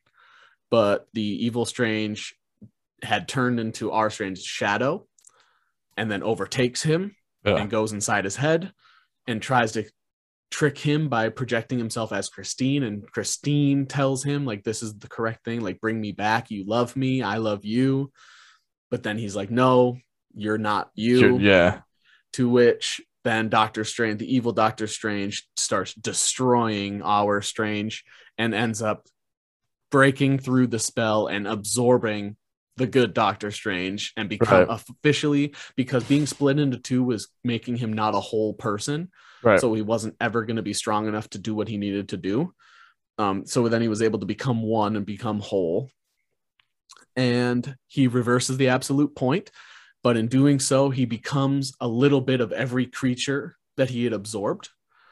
And when he does that, Christine is terrified of him. Yeah. And so he puts himself back into what he did look like. But at that point, she realizes what he has done to get to do what happened. And then everything is wasting away. Right. And then the Watcher makes his point or whatever. Right. We then see, like, Christine sees what's happening. The world is crumbling around them.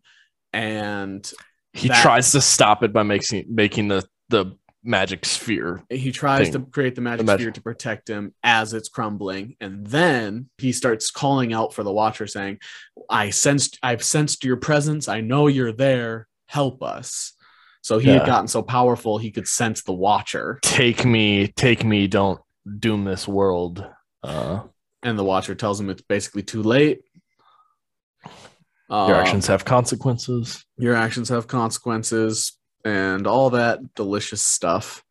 But yeah, so we actually get to see the Watcher's body in that scene. He shows himself fully. Doctor Strange calls him a god. He says, I am not a god.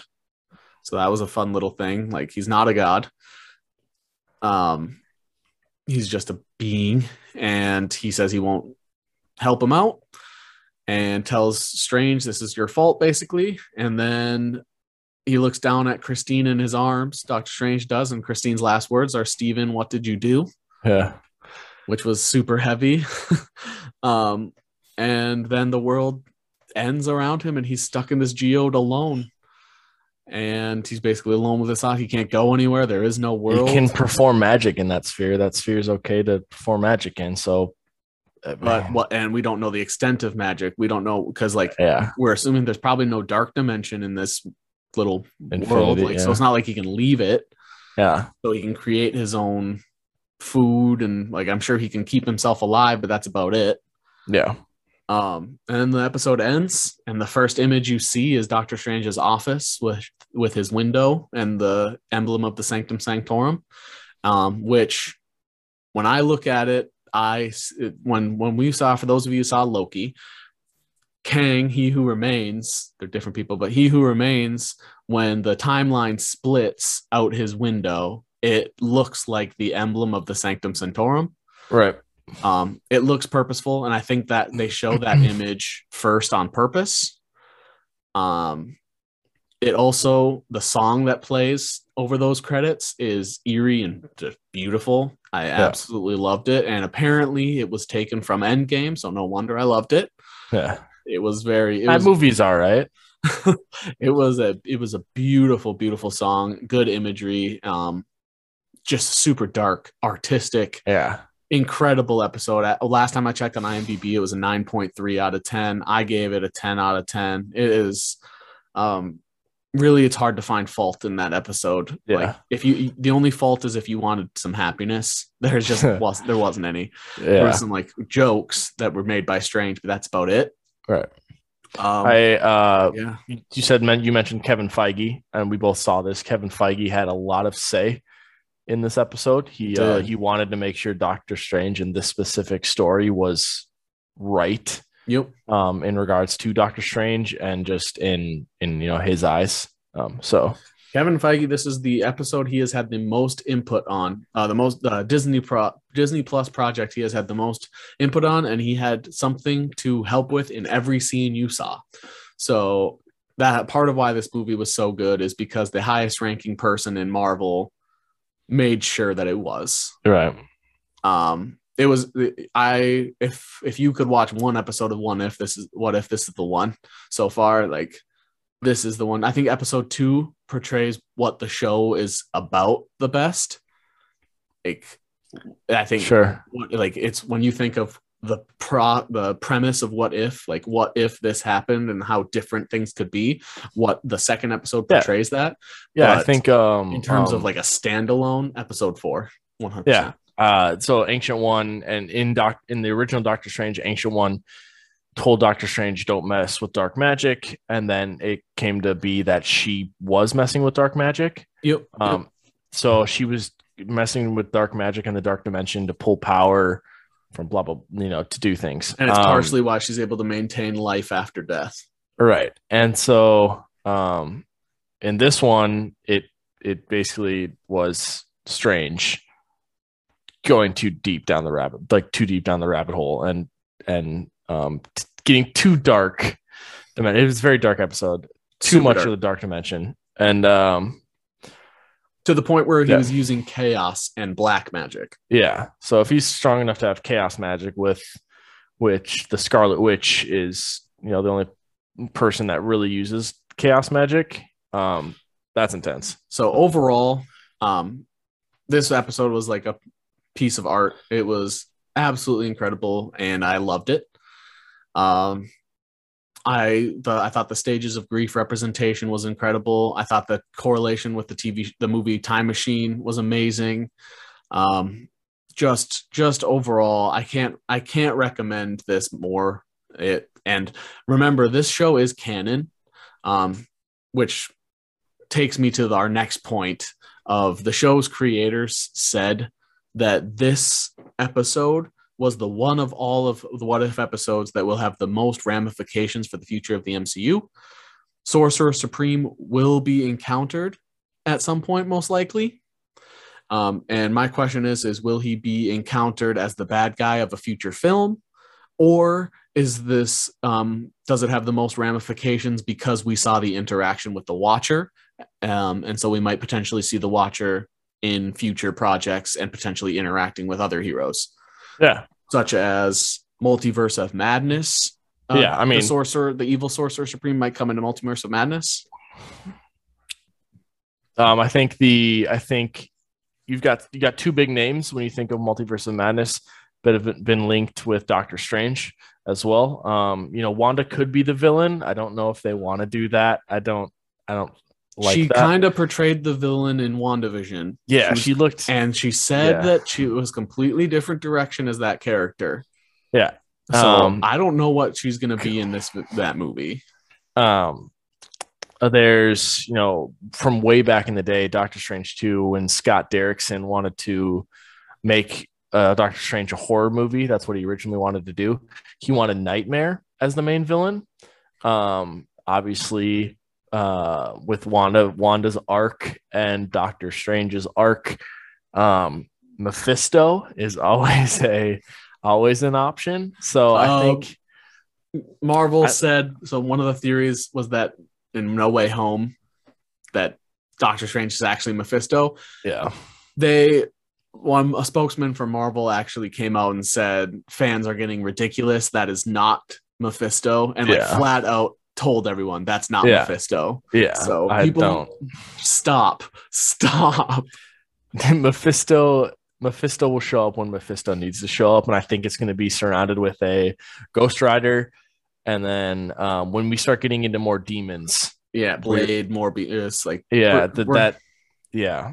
because I think people are stretching it a little bit. They are, but like with in the sense of like this episode of What If being into ramifications of Doctor Strange, Multiverse of Madness. The big thing for me in this episode, like you said, in Multiverse of Madness, is Ancient One called upon the Dark Dimension. This is where I was going to go earlier, and I forgot. I lost my train of thought. Sure.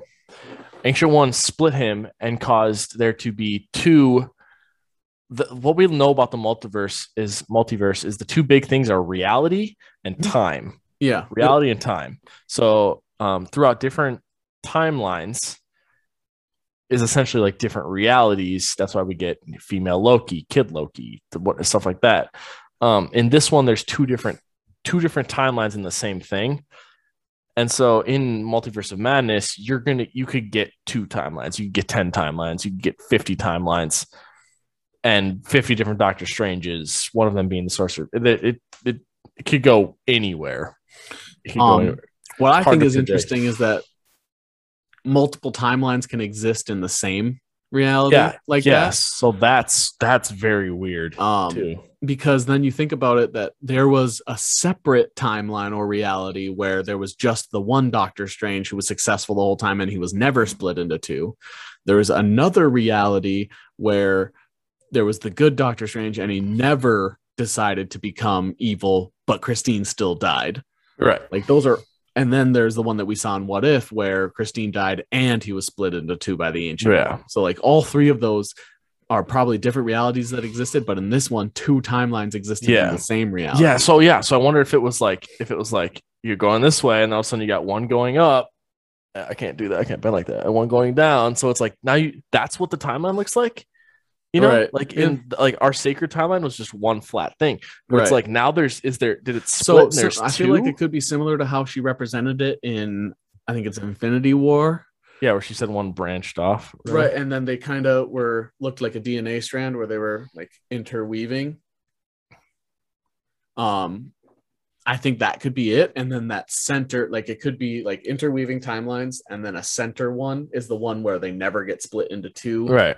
And the true timeline is supposed to be the one where she died. Like in their universe reality, the true timeline is supposed to be the one where she dies, where Christine dies, but then he doesn't go evil and he still pursues magic, like, and then he becomes Sorcerer Supreme fastest and he's the strongest I think that's supposed to be that one's true timeline. But I thought that was extremely interesting. Speaking of Multiverse of Madness, we have a lot on there. Owen Wilson and Sophia DiMartino are apparently going to be reprising their roles. Yep, that's that. Which could make sense. I mean, if there's different multiverses, Kang has got to be in one of them.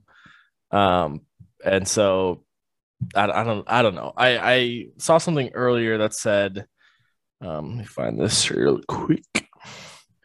So apparently, yeah. So apparently, Marvel is possibly leaking rumors to throw everybody off the scent of what could happen in Multiverse of Madness, and I would believe it because I've seen there's probably if you go back to before this phase even started, back to Endgame, there's been probably 100 or more rumors regarding Doctor Strange and the Multiverse of Madness. So there's no way that all of them are true. There's no way that's all of them are true. No, nope. The only one that we know for sure is that Wanda's in it, like, because that's confirmed. So anything can happen. And so I think that you take all of these rumors for Doctor Strange with a grain of salt, just like we always say, because anything could happen.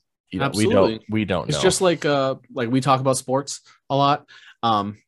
Just like around the draft time, teams put out 50 players they're interested in, so that you don't know what you're so confused about the one actual player that it's just a dartboard throw at this point. Right. With Marvel movies, they've come to the realization that that's what they have to do. They have to throw out 50 theories and leaks in because it's just a dartboard. The fans can guess which one is going to be actually it. One of them is probably right, but perfect visual, actual example. No Way Home's whiteboard of potential names. They literally put out a bunch of different names just to mess with people. And the Jacob Batalon, Zendaya, and Tom Holland all put on their Instagram feeds a different title, like Homesick. That's a perfect example. This is what Marvel's going to probably do from now on because of the way fans are with theories. Yeah. So take it all with a grain of salt. But you're going to hear a million things. People have mentioned Agatha coming back to Multiverse of Madness. I don't think that's happening, but that's been mentioned. People have mentioned Mephisto. I don't think that's happening. I saw today Thor could be in it. Like it just Thor, which they could be talking about Jane Foster now, or they could be talking about Chris Hemsworth. They could be talking about Party Thor. They could be talking about Throg. They could be like, at this point, it could be anything. So look at the ones that are most plausible and think about those ones, but the ones that aren't, like, Charlie Cox might be in it as Matt Murdock, but he might not be in it as Daredevil. Charlie Cox might be in it as Daredevil and Matt Murdock. Like, you never know. Yeah.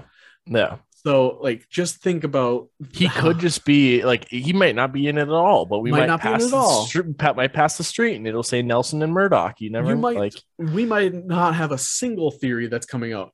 Moon Knight or one of these TV shows might show up in one of these big movies first, and we don't even know about it yet. Like, there's somebody we might not even think about. Nightcrawler might randomly show up. Elijah Wood as Nightcrawler. I think they should have somebody with an accent, as opposed. But I'm okay with that. I'll take Elijah Wood. I'll take Elijah Wood as Mystique. That just give me Elijah Wood as anything, man. But yeah, like. All of those could be real. All of them could be fake. One of them could be real. You don't know. But we like talking about it. Yeah, just in case one of them are. We take one rumor, theorize what it could do, and then we'll just do this little thing here. For those who watch Walking Dead or have seen Avengers Endgame, Infinity War Endgame. The person who plays Red Skull is not whoever played Red Skull in the past. It is Ross Marquand. Yeah. We like Ross Marquand. Yeah, so Ross Marquand plays Aaron in The Walking Dead. And he plays he's the new Red Skull. So for those of you that are fans of LGBT representation, Aaron is a gay character in Walking Dead. Yeah.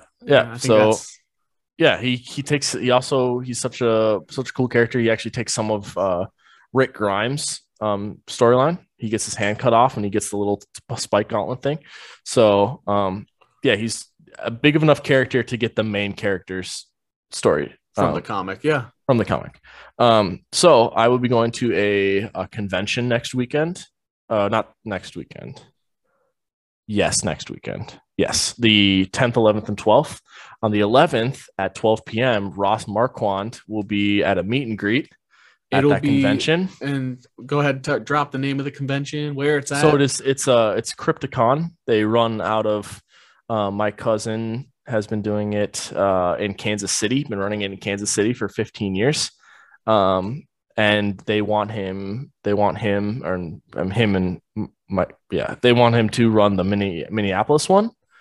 And so it's all things horror, sci-fi, steampunk, a lot of art in regards to like movies, movie productions, stories. And has there ever been anybody else like big like Ross Marquand that they've been able to Yeah, get? yeah. They've had they actually asked about Henry Cavill this year, but the price tag was a little too much for him. I think but they've had both the actors from Jensen Ackles and the other guy from Supernatural.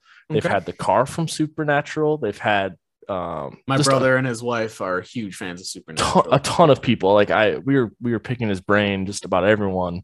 And he said he's met Henry Cavill a couple times. He has a couple times throughout the years he's had the person who does makeup for Johnny Depp. Cool. So That's like Johnny Depp only has one makeup person. And so like he doesn't switch around. He's got the one person and he's good friends with her. So they have like people who come in and do makeup and have little makeup art and stuff. It's huge. It's a 3-day event. We're going to do that for my girlfriend's small business. Right. Yeah. She makes jewelry and she'll actually have a booth at Crypticon and it's in Minneapolis. So my wife and I will actually be going as well. And if you are fans of the show and see us, feel free to say hello. Yeah. And make sure I'm very excited. Yeah. I want his girlfriend makes jewelry. So buy some jewelry from her. Yeah, so Ross Marquand, I'm very excited. I'm a huge Walking Dead fan. I'm a huge Marvel fan. So I'm very excited that he was there. I saw that and I sent the text out. I was very happy. You said we are talking about that on the pod. So yeah.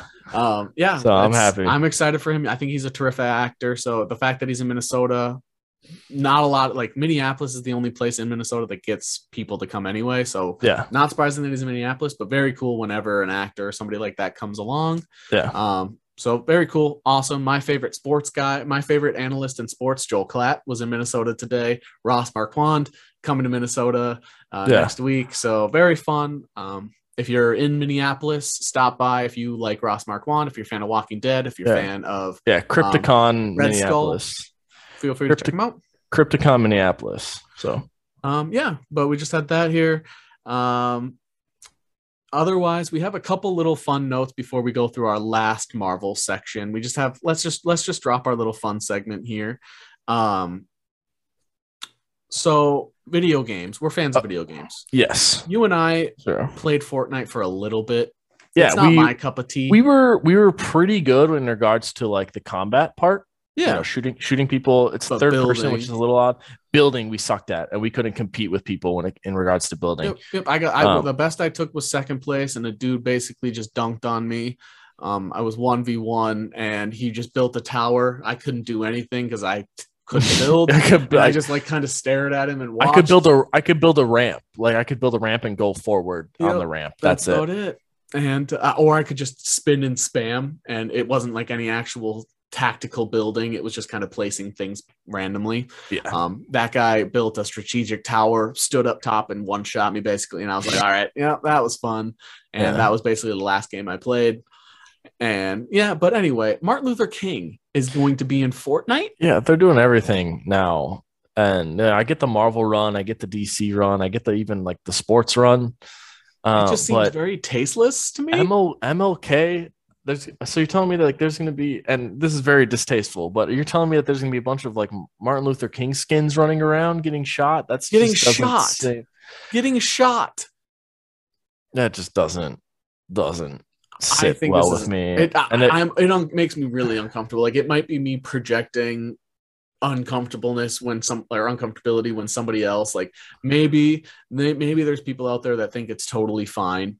But man, this does not seem okay. Yeah, it doesn't. And I get it. They, Justin Jefferson's Gritty was the first NFL like promotion type dance that was in, and I'm like, all right, like heck yeah, like Cool. the Gritty They've should had be superheroes, Thanos. Yeah, Thanos, Deadpool. There's Deadpool event. Right. They've had a bunch of cool events they had John Wick. They've had, they've done all these things. But Martin Luther King. Yeah.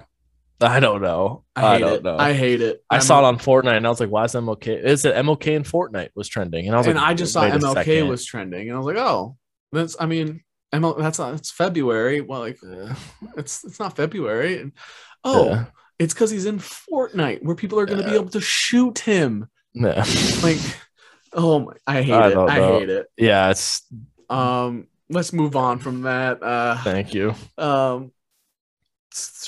Speaking of like new things in technology, the iPhone 13 is going to allow phone calls and texts without cell phone service because they are going to be utilizing EOSs. For those who don't know, those are LEOSs, which are low Earth orbit satellites, which basically means you don't have to have service or cell connection and they can still communicate with those satellites. You'll still be able to make emergency calls, send text messages, and do phone calls. I don't believe you'll be able to use things like LTE, like you won't be able to stream a YouTube video or something, but you'll still be able to call and text and do service. So communication wise, that's good if you're in a place where you don't have service and need help. Right. And so we're in Minnesota. There's a lot of places up north where they don't get the cell phone service. Yeah, middle of the woods. In the middle of the woods. So it's going to be good for those people. Yeah, so I thought that was pretty cool. And then the last little fun piece of news, which I am also very excited for, Jenna Malone, who you might recognize her from Hunger Games. She's the girl from, I believe, District 7. Oh, yeah, okay, that makes sense. She's got okay. Yeah, she's the lumberjack people. She's also in Sucker Punch, which we're both huge fans of that movie. Yeah, we went to go. Did we see it in theaters? We saw it in theaters. We bought it like as soon as it came out. We watched it because we were like, oh, a bunch of hot girls shooting guns. This sounds like a movie for us. And then we expected the worst. And then it turned out to be like this actually like deep. There's a story. There's a great story. Like a story about how these 4 girls were abused. And it's adaptable. Like you can create your own story for some of them. Yeah, because it's all in like their minds or something like that too. Surprise, surprise! It's a Zack Snyder movie.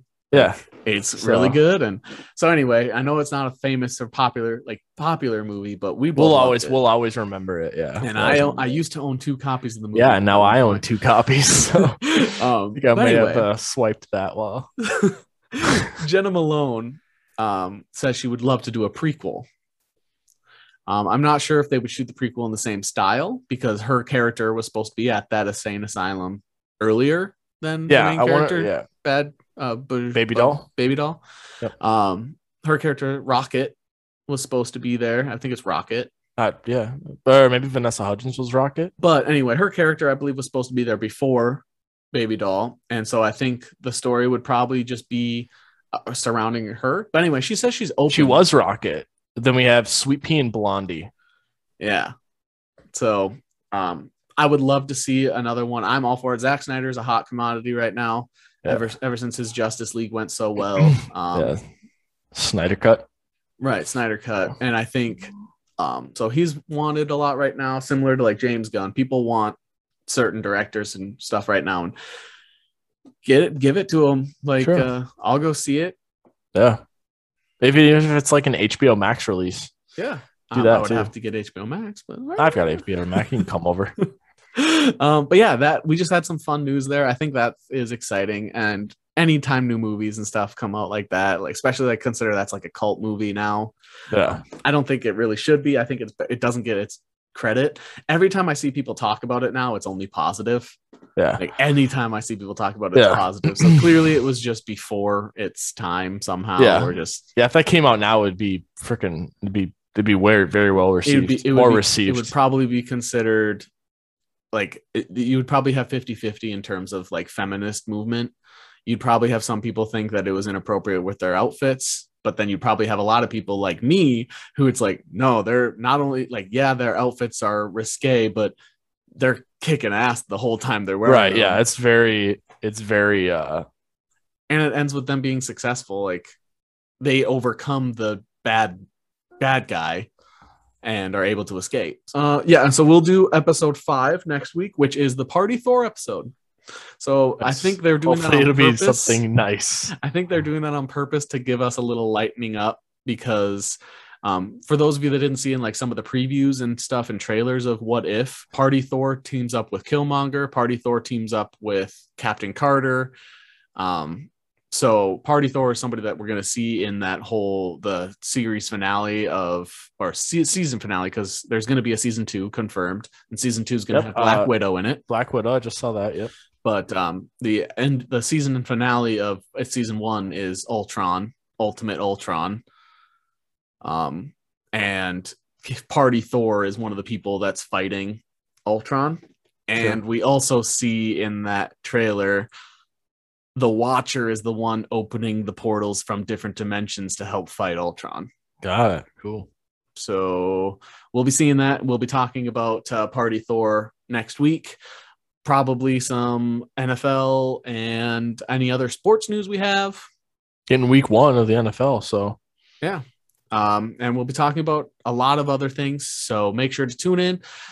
To follow us on Twitter for updates on when that comes out, and for just like live opinions, we tend to tweet out.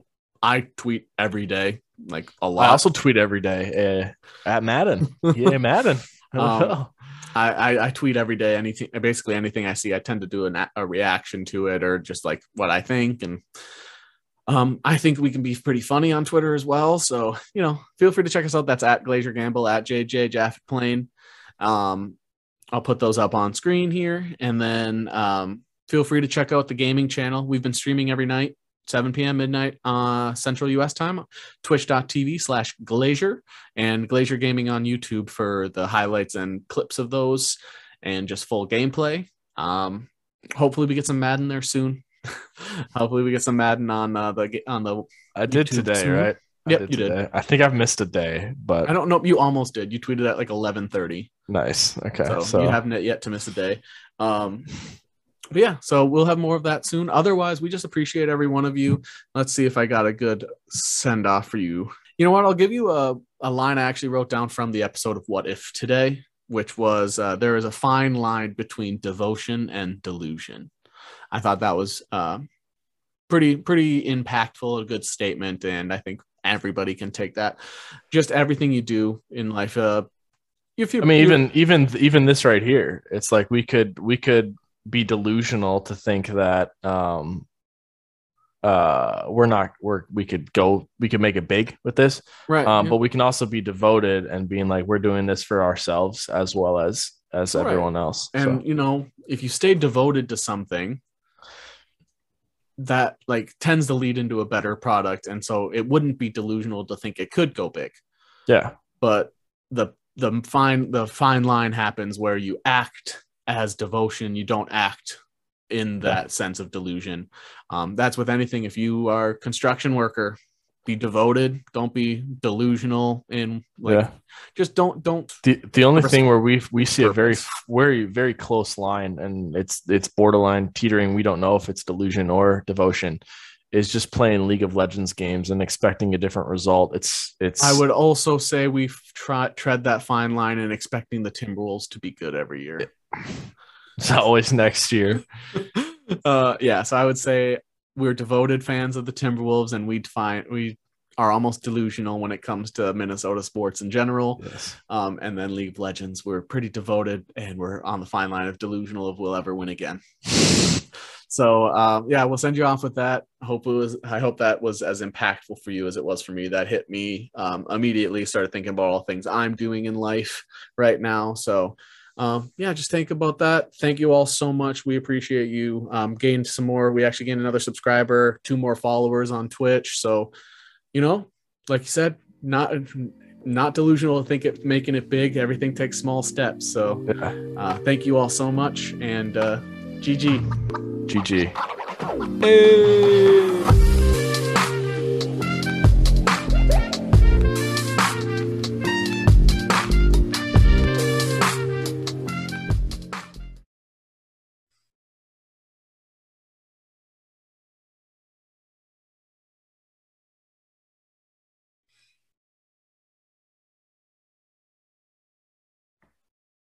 Yeah, it's recording. These are the poop. Okay. No, bring her back. Hey, have a good rest of the show. Okay. Bring her back. I don't have any tacos, but I got this drink. Whenever I go to Taco Bell, last time I went and the last couple times I've ever been there, I get 2 quesadillas. Nice. That's all I get. 1 for every inch. That's impressive. 1 for every half inch.